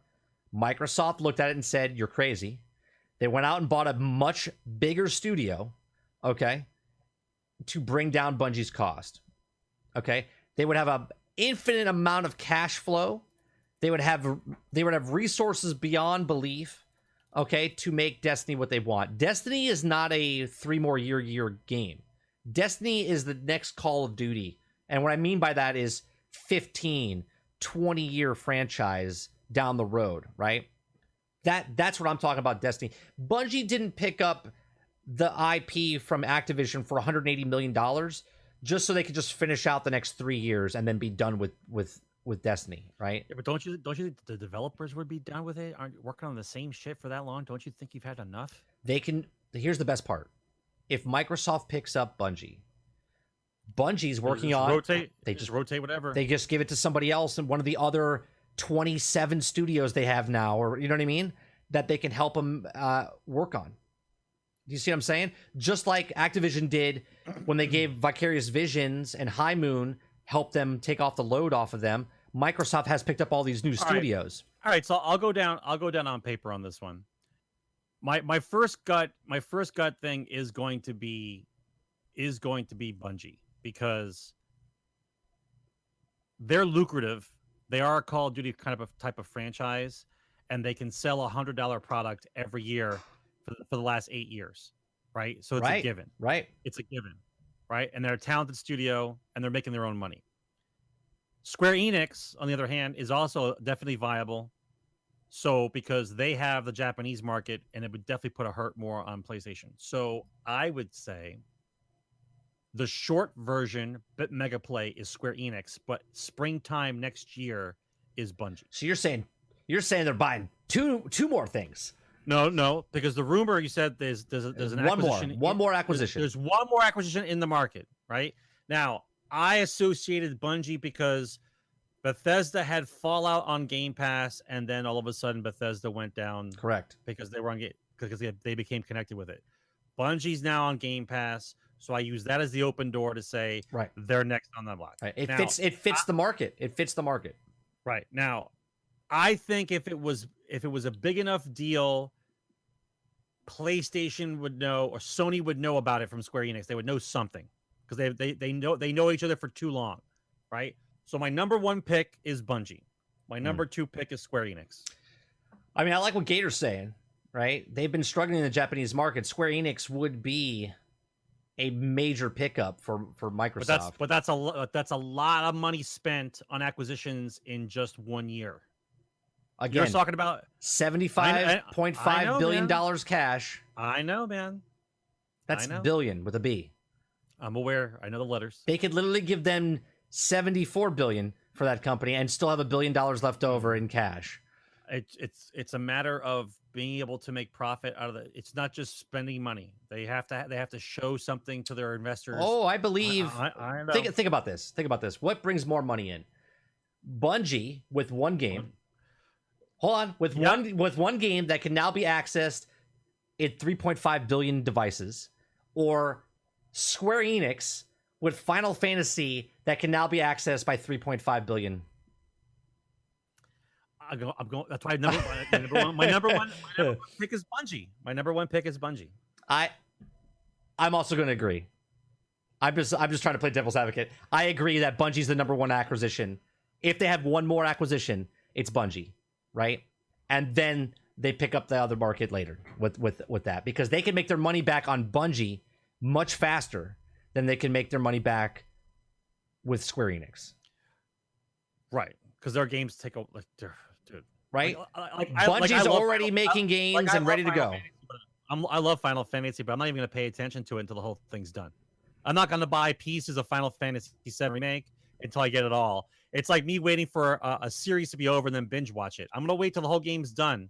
Right, whether it be 5 years from now, whatever, and then buy the collecting series of Final Fantasy VII. I'll be okay with that. All right. Well, I like that acquisition. That's a good one, chat. If you guys are listening on iTunes, Google Play, Spotify, or Anchor.fm, I do appreciate you very much for listening to the show. We're not over. I'm just trying to give it like a halfway point here. We're just over an hour and 15 minutes into the show. All right. So I want to talk about, I think we have one more story. Let me just make sure Microsoft is all done. Oh, no, Microsoft is not done, but I almost missed one of the most important stories of this whole thing. Okay. This next story is also including Microsoft. This is not Xbox, but this is Microsoft. Okay. This one shocked me, which puts a wrench in what our prediction was 2.5 years ago or 3 years ago, with GameStop saying it's dead. GameStop is dead. Okay. So I said Bungie, Gator. I said Bungie. I think Bungie is going to get picked up. Microsoft will share digital revenues with GameStop on every Xbox it sells. Okay, an investment advisor says retailers will get a shared DLC sales in physical games as purchased from another company. Okay, so details have emerged about a partnership between Microsoft and GameStop that will retailers receive a share of digital revenues generated by the consoles sold in their stores. This agreement has been rumored, but investment advisor Domo Capital Management claimed via Twitter said that they received confirmation that GameStop, that the chain will get a share of all downstream revenue from customers that brings in from Xbox ecosystem this generation. Essentially, if the customer has purchased the Xbox Series X or S from any GameStop branch, the retailer will get a share of each digital purchase the user makes, whether it's a full game download or downloadable for downloadable content. Domo even claims that it applies when DLC is being purchased for the physical base game or was bought at another retailer, providing the DLC is being bought from the Xbox store. This also extends to pre-owned Xbox Series X and S consoles, with GameStop reporting to Microsoft every unit that it sells. It's unclear whether a similar arrangement is happening with Sony, but we reached out to GameStop for more information. This is fucking huge. Okay? Think about this. It's weird. So we were talking about it on stream earlier today in my stream, right? People were like, "Well, I can't get an Xbox. I can't get an Xbox. They're all sold out." I'm like, "That's the way it's supposed to be, because they want you to foam at the mouth to try to get it, right?" Do you think this is going to happen when they just made a deal like this with GameStop? You better believe that GameStop is going to have an infinite amount of supply of Xbox Series S's, because they're going to be making a lot more money off the S's than the X's. Then they will, right. Okay, right. Now they make money off the X and they make money off the S. But as this says, okay, they get money off of the, sorry. They make it off essentially from any of the GameStop branches, the retailer will get shared for each digital purchase the user makes, whether the full game download or downloadable content. Also claims that it'll have DLC being purchased from physical base games bought through another retailer. So if I bought the game from Target, but it's in my system now, and now I download the digital version of the DLC, or I download and purchase a skin, or I download and purchase something else, GameStop gets a percentage of that. Yeah, but that Xbox would have been bought from GameStop. Yes, as long as the system is bought from GameStop, anything digitally sold from that system from here on to whenever, okay, they get a cut from. That's amazing. Crazy. I told you Reggie was a good move at GameStop. Okay, I said he's going to make some connections here. So Reggie probably talked to Spencer. Oh, of course. Right? He probably got him on the phone. It's like, dude, you got to help us out of this one. I bet you they'll make the same deal with Sony. They have to, right? Because I just don't see it not working. If Microsoft gets into GameStop, everyone thinks GameStop is dead. But this just if they're the official place to get we have it in stock, right? Microsoft already invested in them. We're giving them new tablets and new stuff in the store with the POS system and stuff. Now all of a sudden they get all digital sales. People are like, I can't get an Xbox. I guarantee you'll be able to get an Xbox at GameStop, right? Magically, it'll be oodles and oodles of bundles of them coming through through your asshole. Okay. They'll be like, yeah, you want an Xbox? We got, how many would you want? We got green ones. We got ones with skins. We got a whole bunch of them. We got a whole shit ton of Xboxes. Do I really have to go out and buy a GameStop stock again? Is that what happens now? Am I have to go out and buy GameStop stock? This is look, people look at this and go, how much GameStop stock? You could probably get it for like 2 pennies at this moment. No, it's like, it's like $16, I think. $10. I'm gonna say 10. No, 16 for sure. Is it 16? I'm not even looking it up. I'm guessing 10. I'll say 11. It closed at 11. Someone look it up. Give me what it is. Yeah, they just remove. Can you imagine? They just have one 13, PlayStation. $13.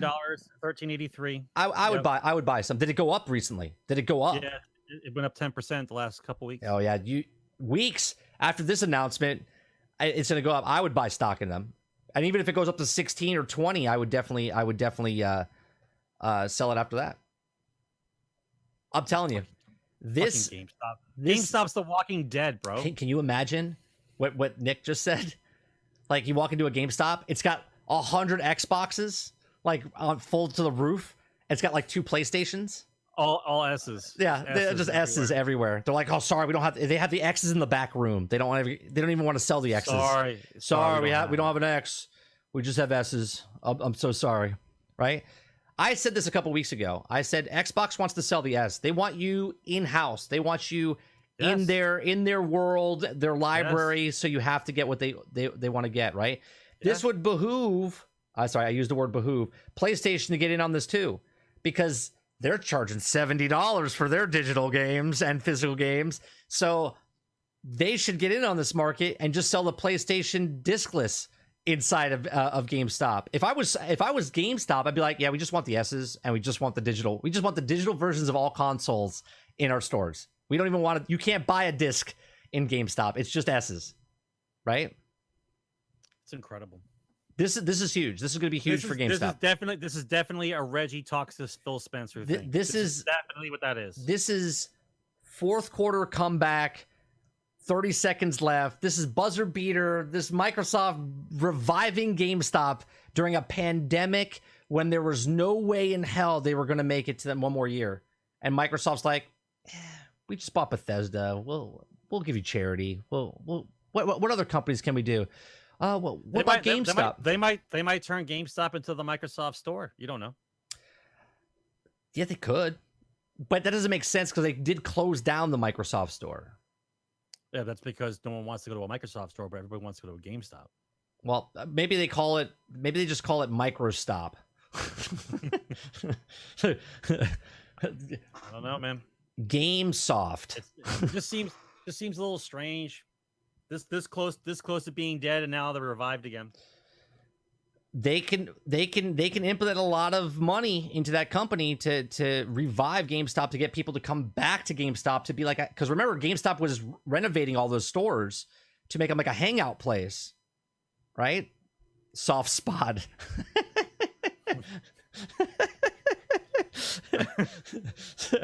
I love it. So that's another story there. All right. I want to go AMC. This is a quick story because this is about all they're getting. AMC movie theaters may be broke by 2021. And we're not talking like December of 2021. We're talking like January like maybe February 2021. January, yeah. Right? They don't have enough money to float anymore, right? Since they just pushed back all the major movies to May of 2021, April and May of 2021. And that's basically Disney did that with all the Marvel movies, okay? They pushed it back 1 year, okay? So much so that 500 locations, okay, are down 85%, okay? And they're going to be closing. This is the largest movie theater company in the world, AMC, and they're going to be out. They're going to go bankrupt. They need Microsoft to buy them. Is what they need. They need to start selling consoles at the movie theater. while you're buying your popcorn and your soft drinks, they need to start selling Xbox S's and start making digital revenue from them, because they should open up the movie theater so you can play your Xbox on the big screen, because they need to do something to get people in the door, because movie theaters are going to. That's not a bad idea, actually. If they start letting people play video games in the theater, right? That'd be pretty badass. I know they're doing it. Why would I want to play a video game in the Why theater? not? It's an experience. Why would I want to go out? Why would I want to go out to where the beer bug is and get in trouble and then play a video game inside the theater? You rent it out. You get 1 hour, $100. You sit there, you play whatever you want. You're in that giant room by yourself. I don't know. You get a bunch of buddies together. Y'all throw in the money together. You can have 30 people in there. I don't know. It sounds like a good plan. More money than they're making right now. They're not making anything. You'd be like, I like a popcorn, large popcorn, a soft drink, some Twizzlers, and an Xbox One S. $75 for popcorn. Popcorn is $75. Hey, why is the bathroom blocked off? Why do you have to pay $80 to take a piss? Well, I guess I'm just gonna piss in this corner over here. No one's in the theater. It's gonna smell like a New York alleyway or subway station.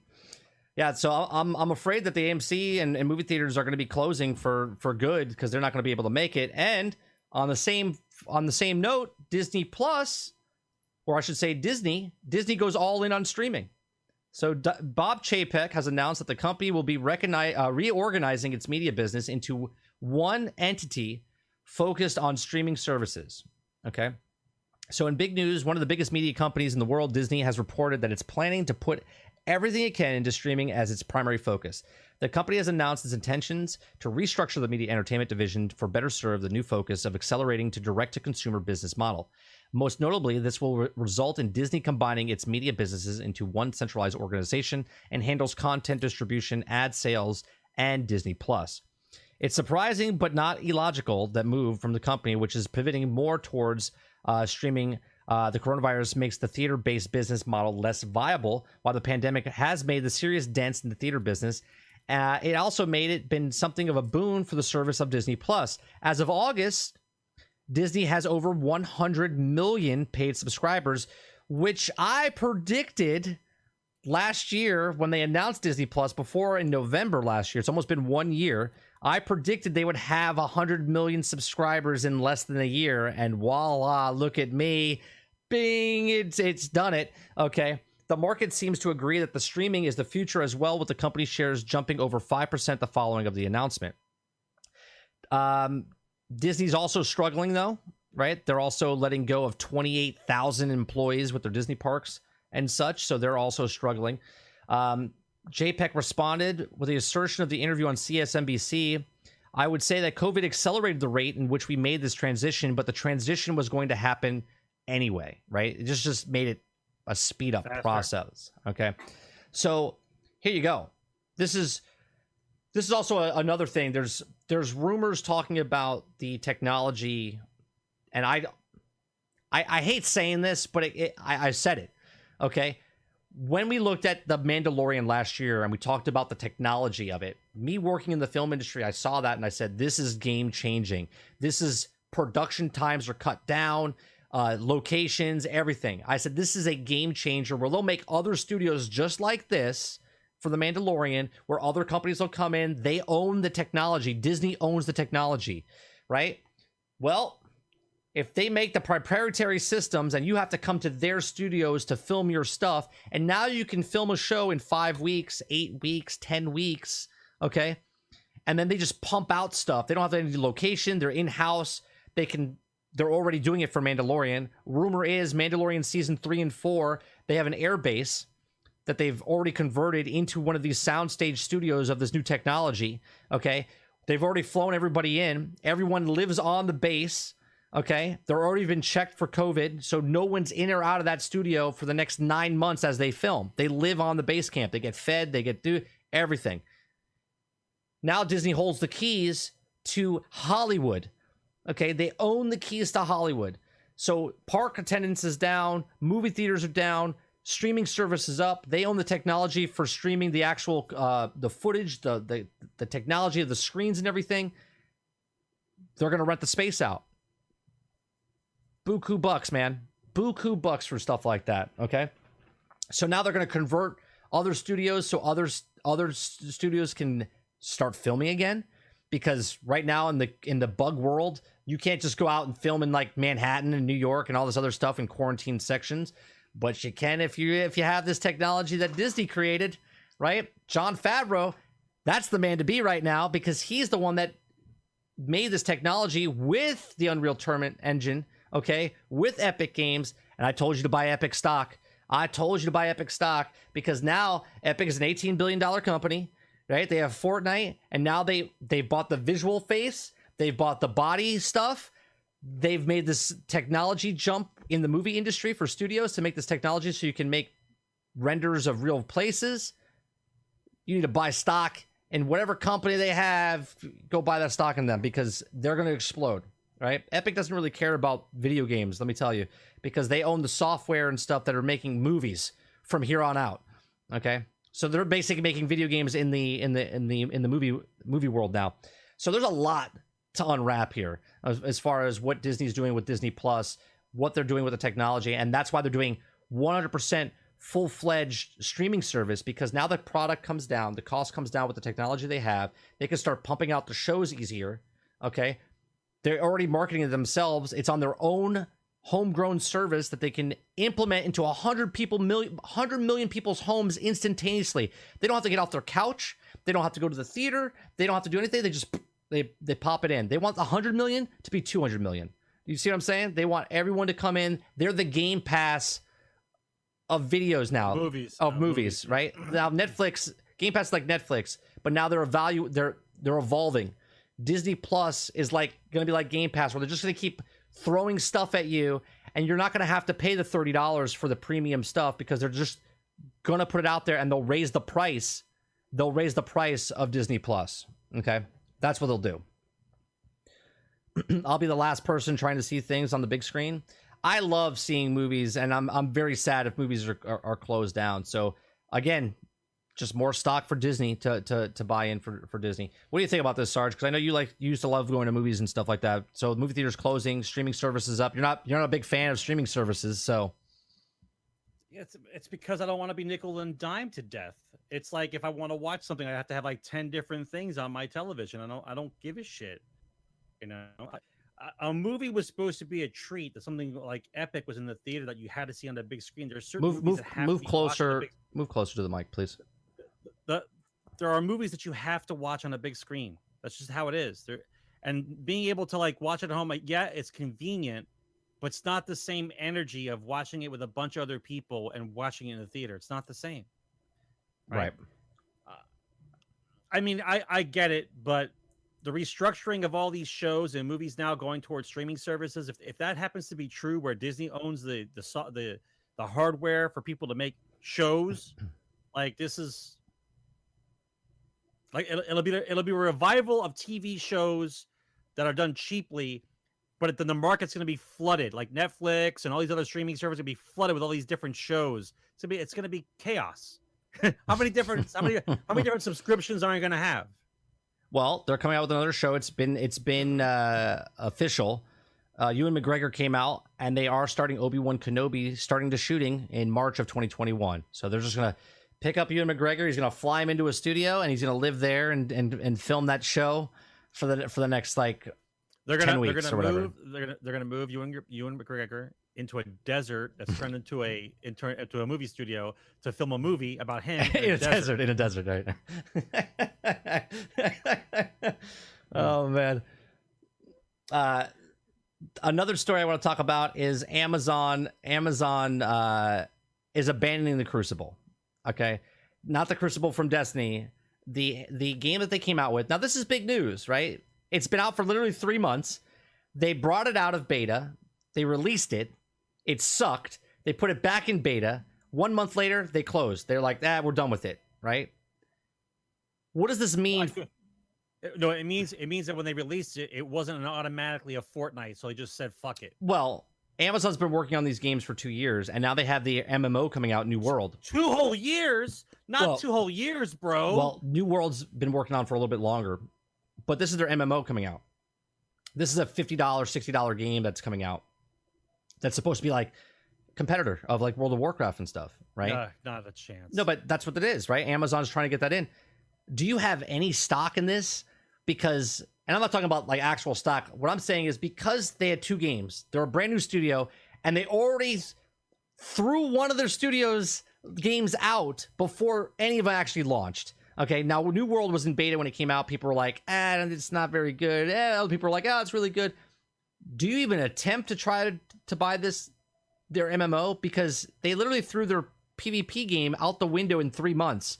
So what are they going to do with their MMO if it doesn't make it? And you paid $50 3 months later, you're done? Do you know what I'm saying? I mean, first of all, we all know that the MMO market very tight, and you have to have something really special to get a community large enough to sustain the game. World of Warcraft did it the best. They learned during the time frame where games were coming out, trying to be MMOs. And World of Warcraft just found a niche, and with the detailed stories and the character creation and what the world that they had created with that game gave it the head start that it needed, right? That's how it began, because it all stemmed from the World of Warcraft game, the RTS. For a newcomer to come stumbling into the MMO market, thinking that you're going to just invent something and throw it out there because you think there's just money to be had. Let's be honest, right?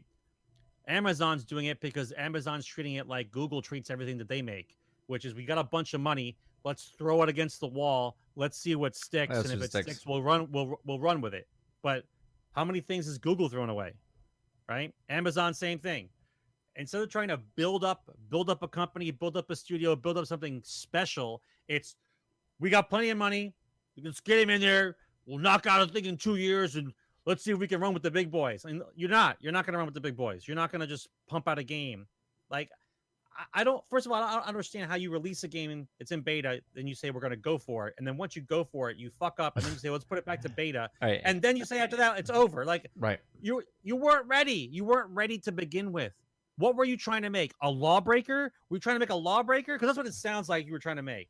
Like, it lasted longer. We wanted to make another multiplayer combat shooter with team-based. Oh, so Overwatch, Lawbreaker, Battleborn, like all these other games that came out. It's like, I get it. You want to try to make the same thing, but because nobody jumped on it immediately, like what?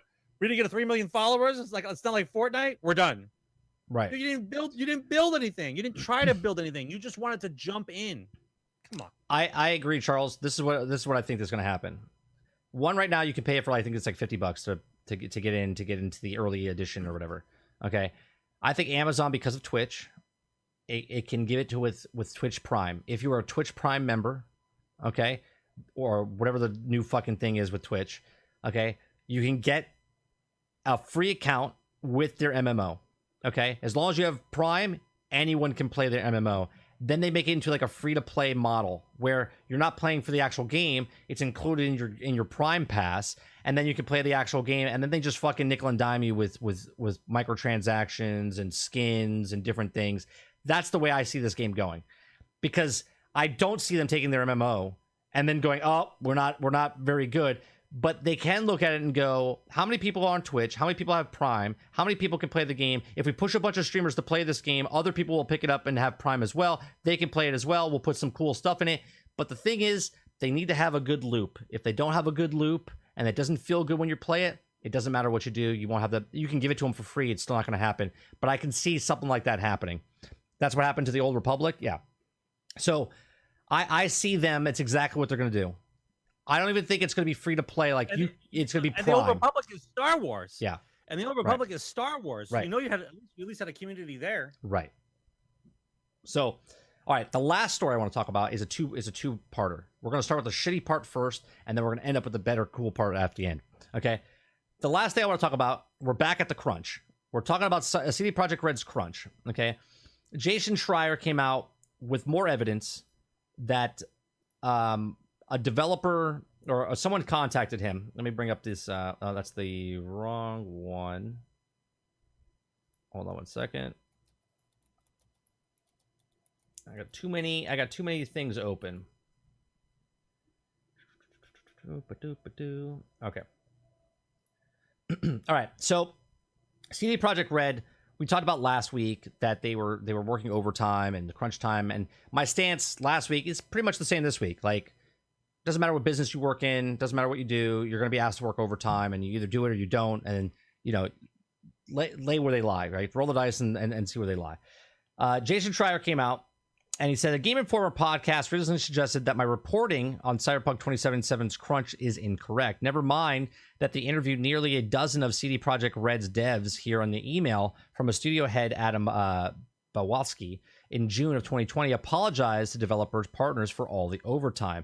And I'm going to read the actual apology from the president of the company. Okay.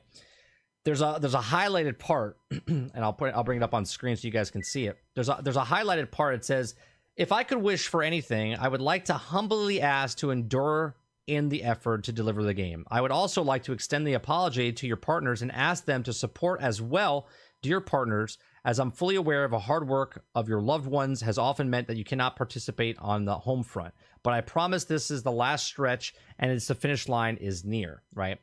So now there's been other things. Now, Upper Echelon did a great video. If you haven't seen his video on this, he does a good thing. But then this also came in after his video came out. So now Jason Schreier reports and says that the company is embracing crunch culture doesn't make it evil or malicious or even the industry's villain, but it will never see so many people jumping through hoops to try to deny and underplay reality the way they're doing the CD Projekt Red and Cyberpunk 2077. To clear up another point, I asked a couple of CD Projekt Red devs if this is true, that the majority of them wanted 6-day weeks over a delay, and they said the conversation never took place. One, we got the email, and then meeting with the other team leaders was never an option or question. Now, here's my question. There's part-time employees and then there's full-time employees at every studio, right? There's contract people and there's non-contract people. Now, the contract people get a say in the voting. The contract people don't get a say because they're subcontract, right? So if the vote went through and these people that said they never saw the actual thing, that could have happened, right? There's another statement that says that the Poland law says that they can't work over 48 hours, and if they do, they get a really like double time, gold time. Basically, with the way I get money if I worked on a film shoot after 14 hours, 16 hours. Okay, you get like they're compensated, right? They're very well compensated. So them working overtime is getting compensated. They said they're working 85-hour weeks. Now, if this is true, which by the proof of this, I'll just say sure. Let's say it's 85 hours. Every place. Now, I know this is not the US. This is Poland, right? So how does this affect me as an American? It doesn't. Our standards here, we work overtime all the time, and this shit happens all the time over here. So if they are breaking laws over there in Poland, in the European Union, or whatever is over there, they still have to show the hours of their employees. Like, people can get audited and people can get shown that they're working way too many hours and they're not getting paid, and then they have to pay a tremendous amount of money. I know companies that this has happened to personally. Okay, so there has to be records of someone working 85+ hour weeks, and they have to know if it's a contract person or if it's a person that works for the company.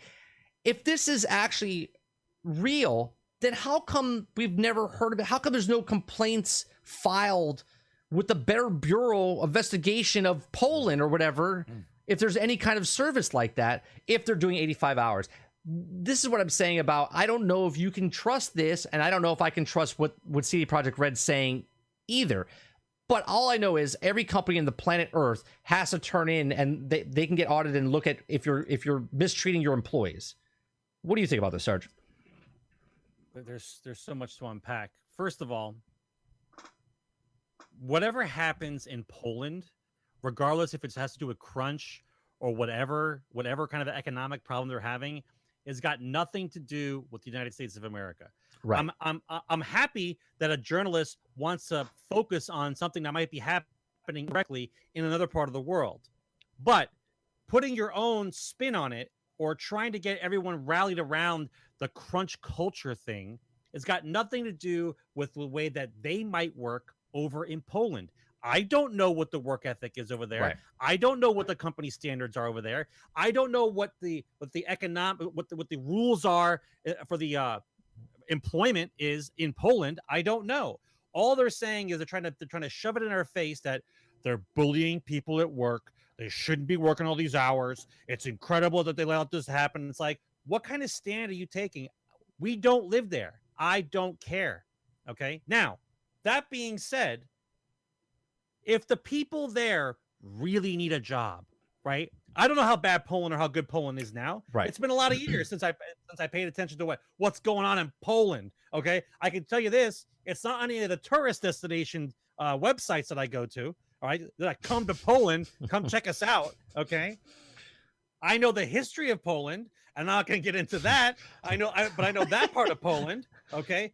But at this point, I'm like, okay, up and coming company. They got a bunch of guys there. They went to school. They like to develop software. Now they're developing games. They're doing a good job. This is their third or fourth game. And so now they made a name for themselves.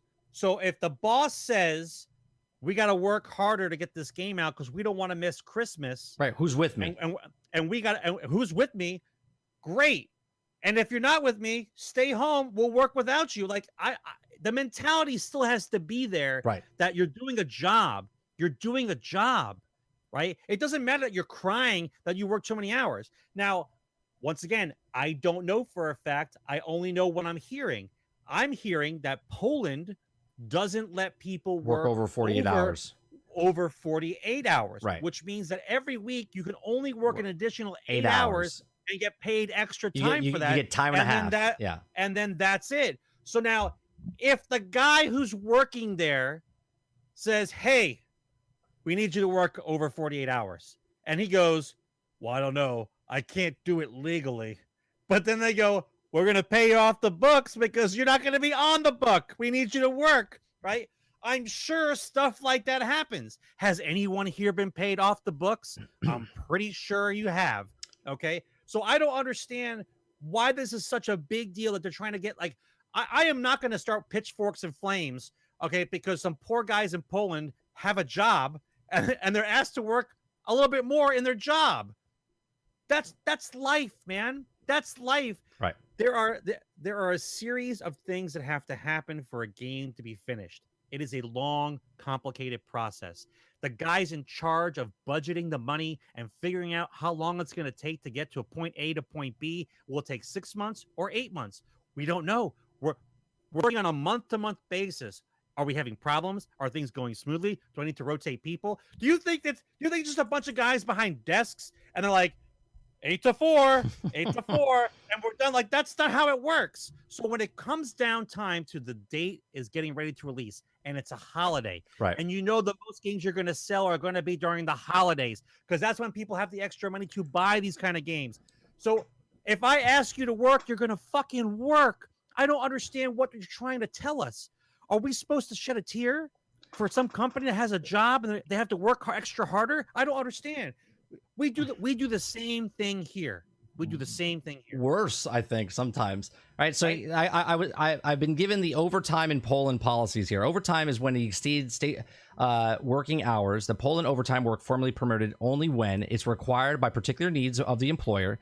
It's necessary to set up a search and rescue team in order to save life or health or protect property or repair a breakdown. Okay, and if an employer orders you to overtime, you should comply. Failure to follow the employer's order may be grounded for disciplinary actions. Caps of overtime. Polish labor sets the cap on how much overtime work an employee can do. There's a weekly cap and a yearly cap. The weekly cap of 8 hours overtime work. Altogether, the amount of hours is worked during a week, including regular and overtime hours, may not exceed 48. The yearly cap is 150 hours of overtime work required by particular needs of an employer. However, this is limited, may be, and often is extended into individual employer contact, a collective labor agreement, and employees' internal regulations. So there you go. Okay, so let's look at the two sides. So maybe they did ask the employees if they wanted to work or not, because we're going to go outside the law now. Do you want to work? Right. Do you want to? We want you to work. Do you want to work? Right. Do you want to work? Yes, right? I want to finish this game because I don't want to sit here for another 6 months working on the game we've been working on for 6 years. Right. Then the other side of the coin is, I'm upset because you're making me work. I'm going to report you to the government now because I've been working too hard. Do you think that's the option? Right. Do you think that? Right. Do you think that's what's happening right now? That someone's being held at gunpoint and they're like, "Hey, you want to work? Oh yeah, I have no choice. I have to work." Like, no, right? They want the job. They want the job, right? Sometimes you have to do things you don't like. Yeah. That's the way it works. But you have free will as a person to go, I don't like this. I'm going to leave. I don't like this. I'm going to leave. I'm going to leave. Right. So if it were a problem, I would think, I'll solve it. Right. No, I think if there would be a problem, the guys who are working there, they don't work. I don't have to work. You can't make me work. And they're like, great, you don't have to work. We don't want to force you to work. So I'm going to take it as we ask the people who are going to work past the amount of hours if you wanted to work. We're asking you, right? So maybe they didn't ask those people to take a vote. Right, if it's contract labor or if it's actual full-time employees, right? And I don't know about Eastern Bloc rules of disobeying labor laws. Do you get visited by guys in trench coats? Do people come on by? I don't know. But at least it happens, man. It happens. We're not talking. Listen, if Jason Schreier wants to do a report on crunch time, okay, how about you pick the sneaker factories where the underage kids are making shoes 24/7? Right. Pick that time for crunch time. Don't pick it for the guys who are making six figures and trying to build a fucking video game, and you're worried about their well-being. Oh, right. The poor developer who's getting paid six figures is having a rough time. But Bobo, who's been sewing shoes, get back to work, Bobo. Months, right. He's been sewing shoes for the last 6 months. We're not gonna have to worry about him. Right. Let's worry about this. Yeah. Please. Yeah. Please. All right. So from that's where we stand. Because I said what I said last week. You know, shit happens. You move on. The last story I want to talk about tonight is about CD Projekt Red. We have video. We have video of their actual where the hell did I put that? Oh, there it is. Okay, we're gonna watch a little video here. It's like a field trip, fellas and ladies. Okay, we're gonna watch this. I'm gonna start. If you talk, they're not gonna be able to hear it. So just watch, and if you talk, I'll pause. All right.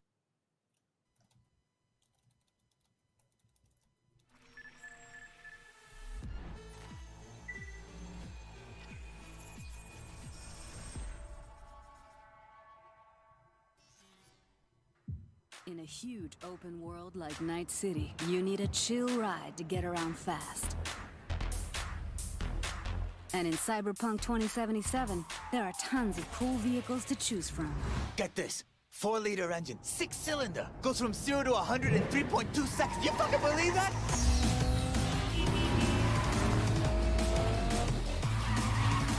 We've crafted every car and motorbike with amazing attention to detail.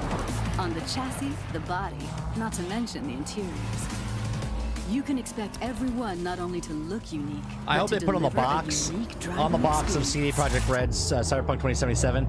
I hope they put on the box on the sticker, we worked 85 plus hours for this. Don't Enjoy. expect advanced tech or luxurious materials here. Nuh-uh. Yeah, it's not the size that counts, I guess. This class is mostly utility vehicles and low-end clunkers made for every pocket. Hold on. It's a wreck. Watch this right here. Damn wreck. Well, definitely no guy or girl magnet. If you need to impress, look to this class alone. I'm putting my ride on the line. Either you match it in cash, or you can forget about the fight. With these wheels, no expense has been spared, no frill ignored. Their plush interiors decked out in all the latest tech, while you get to sit back and enjoy the ride. Masterful engineering and practical design. Trucks and tanks for when you need power and brute force. Hell of a machine. Meet Beast, my pride and joy. And these monsters are literally unstoppable. These are for chooms who love the smell of exhaust and the roar of street wildlife. Their powerful engines and exchangeable parts make them perfect for tuning. Come on! I want to smell that choo-choo burn! Whether it's street racing, running from the NCPD, or just showing off in the streets, with these high-powered beasts, you will have only respect. Oh yeah, like that! If you need speed and armor, the Hypercar class is for you. It means precise bodywork, built-in LiDAR arrays, and really expensive materials. Imagine you're sitting on a pile of eddies. Probably less than 1,000 people in the world can afford the Erendite. Not your typical urban vehicle. They will take you places you never dreamed you'd go. Oh, and original vehicles are not all you'll find in 2077. We also found room on our roster for some true automotive icons. Floor it, V. Porsche 911.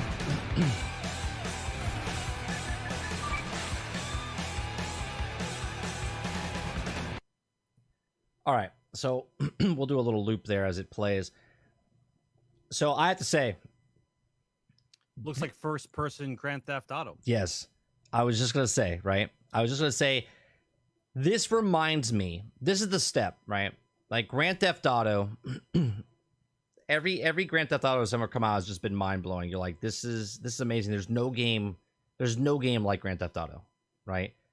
This right here is the next step into Grand Theft Auto, right? You know what I'm saying? Like, I know this is not Grand Theft Auto, but what I'm saying is, when I look at this and see the graphics and the cities and the driving, and you see that one shot where the guy's in the little car, he's driving up the staircase and he's running off of stuff. Like, you could literally do what you want. You can get lost in this game and just drive around and have fun, right? This game is going to be absolutely mind-blowing when it comes to just exploration and doing stuff. It reminds me of that Grand Theft Auto experience. The detail of these cars, and they feel like it. Well, it looks like they feel like they have a little weight behind them. It looks like they've actually. It doesn't look like an arcadey. Hopefully, right? It doesn't look like it's an arcadey type of driving game. It feels like there's some weight behind it, and it actually seems like you can go to first person, third person view, motorcycles, all these different types of cars. You can.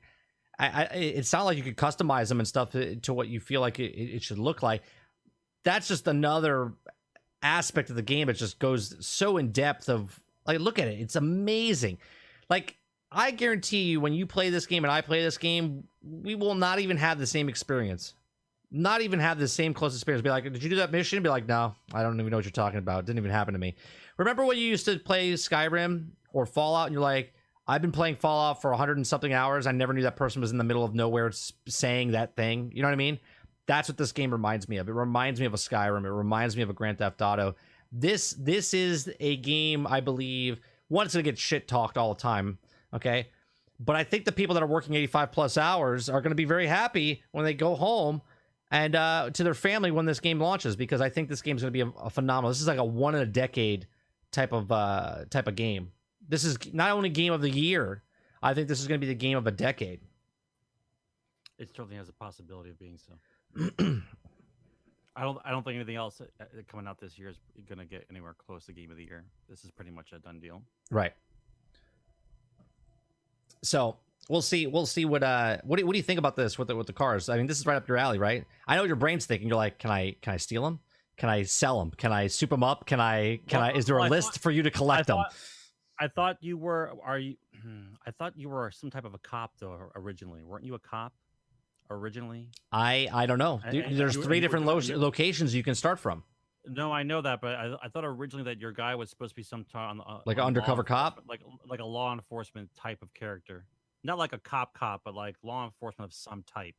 I think you're working just for this faction, like mercenaries. I think you're like a mercenary type of thing. I mean, this. Oh, is there another video tweak where you can see like the sounds and stuff? We might have to watch that. Maybe we'll watch that tomorrow after the Rageous Roundtable. I think this game is. I can't even imagine like.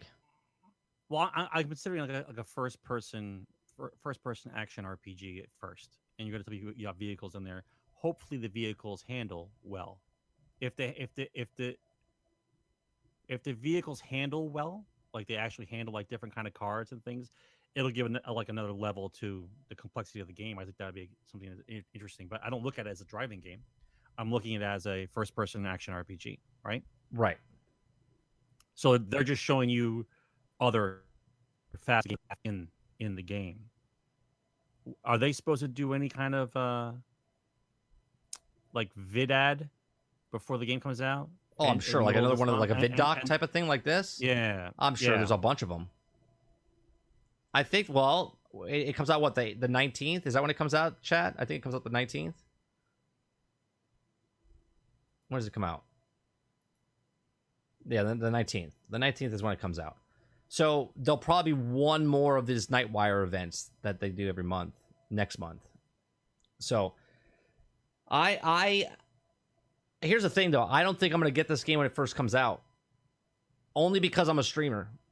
And if I stream this game, I'm just going to get lost in a flood of a directory. And people that watch it are not going to want to watch me because they don't want to get spoiled and stuff like that. And plus, I think I want to experience this for the first time on the new system. I don't think I want to buy it for the system that I have and then get upgraded later. I think I want to buy it and then play it for the first time on the new system, I think. Now, if I happen to get a system before that, like in December or something, November, December, if it comes out, if I go to GameStop and purchase one, I might stream it if I have the new system. It's crazy. Yeah, you're waiting for the new system. Are you playing on console, Tweak, or are you playing on PC? I know you have a rig, right? I don't know. I just want to look at this video and look at that. This is the most detailed game I think we've ever seen so far. Look at the interior of the it's a cars. It's a little overwhelming what the possibility can be for what this game is. Like you look at a game like this and the possibilities. Like you look at a game like Destiny or Division and Marvel, and you're like, man, the possibilities. This game, the possibilities are already in the game. Do you see what I'm saying? Like you look at this and you're like, I can go there. Look at that city in the background. I could go there. I can go do something in that location. I don't have to wait for like drip feed content to come out to try to get it. It's just a single player, full-fledged, hundreds of hours game that you can just put some time into and just get lost. Hell, you probably don't even have to play the actual campaign. You can just drive around and like learn the city. That's when you know it's a good game, Sarge. If you can drive around, you don't need to look at a map. You just know the street names and stuff. It almost like it's like a natural progression of what Grand Theft Auto 4 was, as far as like characters and inner city type things, where this is going to be first person instead of third person. I don't think you can play third person. It's all first person. No. That's what I mean. Grand Theft Auto was third person, right? But this is a first person game. Man, thinking of this, what the hell does Grand Theft Auto 6 look like? Like, what does it look like? But this is what I mean. Like they haven't been doing shit except releasing those free downloads for the multiplayer Take-Two is working on something. And you'd have to say, if this is what CD Projekt Red is doing, well, Take-Two is their parent company, right? Right, as a developer, or is their publisher. So if Rockstar sees this, like this is what CD Projekt Red is doing, then you've got to know Rockstar's got to be doing something redonkulous, because this is a severe benchmark here. Oh yeah, this is insane. I'm looking forward to this game. I am looking forward to it. I might watch Code Carnage play this for like 200 hours. When I'm not streaming, I'll be watching him play this game and just looking in awe, going, "Oh my god, this is amazing!" All right. That is the end of our episode. 238 is in the can. I do appreciate everyone coming out and watching Generation X Gaming, a weekly podcast that goes over a few of the top stories from the past week, and we rant along the way. If you're just coming in and you missed any of it, this broadcast will be live right at the end.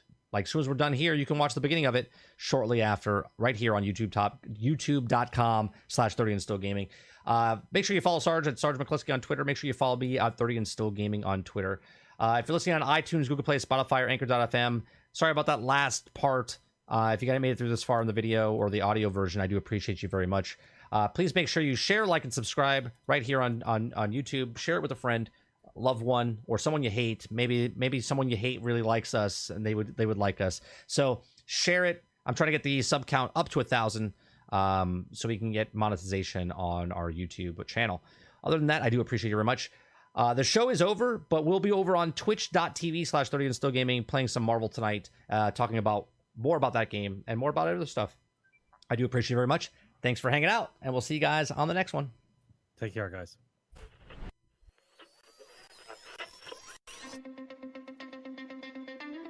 They're two brothers and gamers that have been playing games since the early 1980s. Combined, they have over 65 years experience.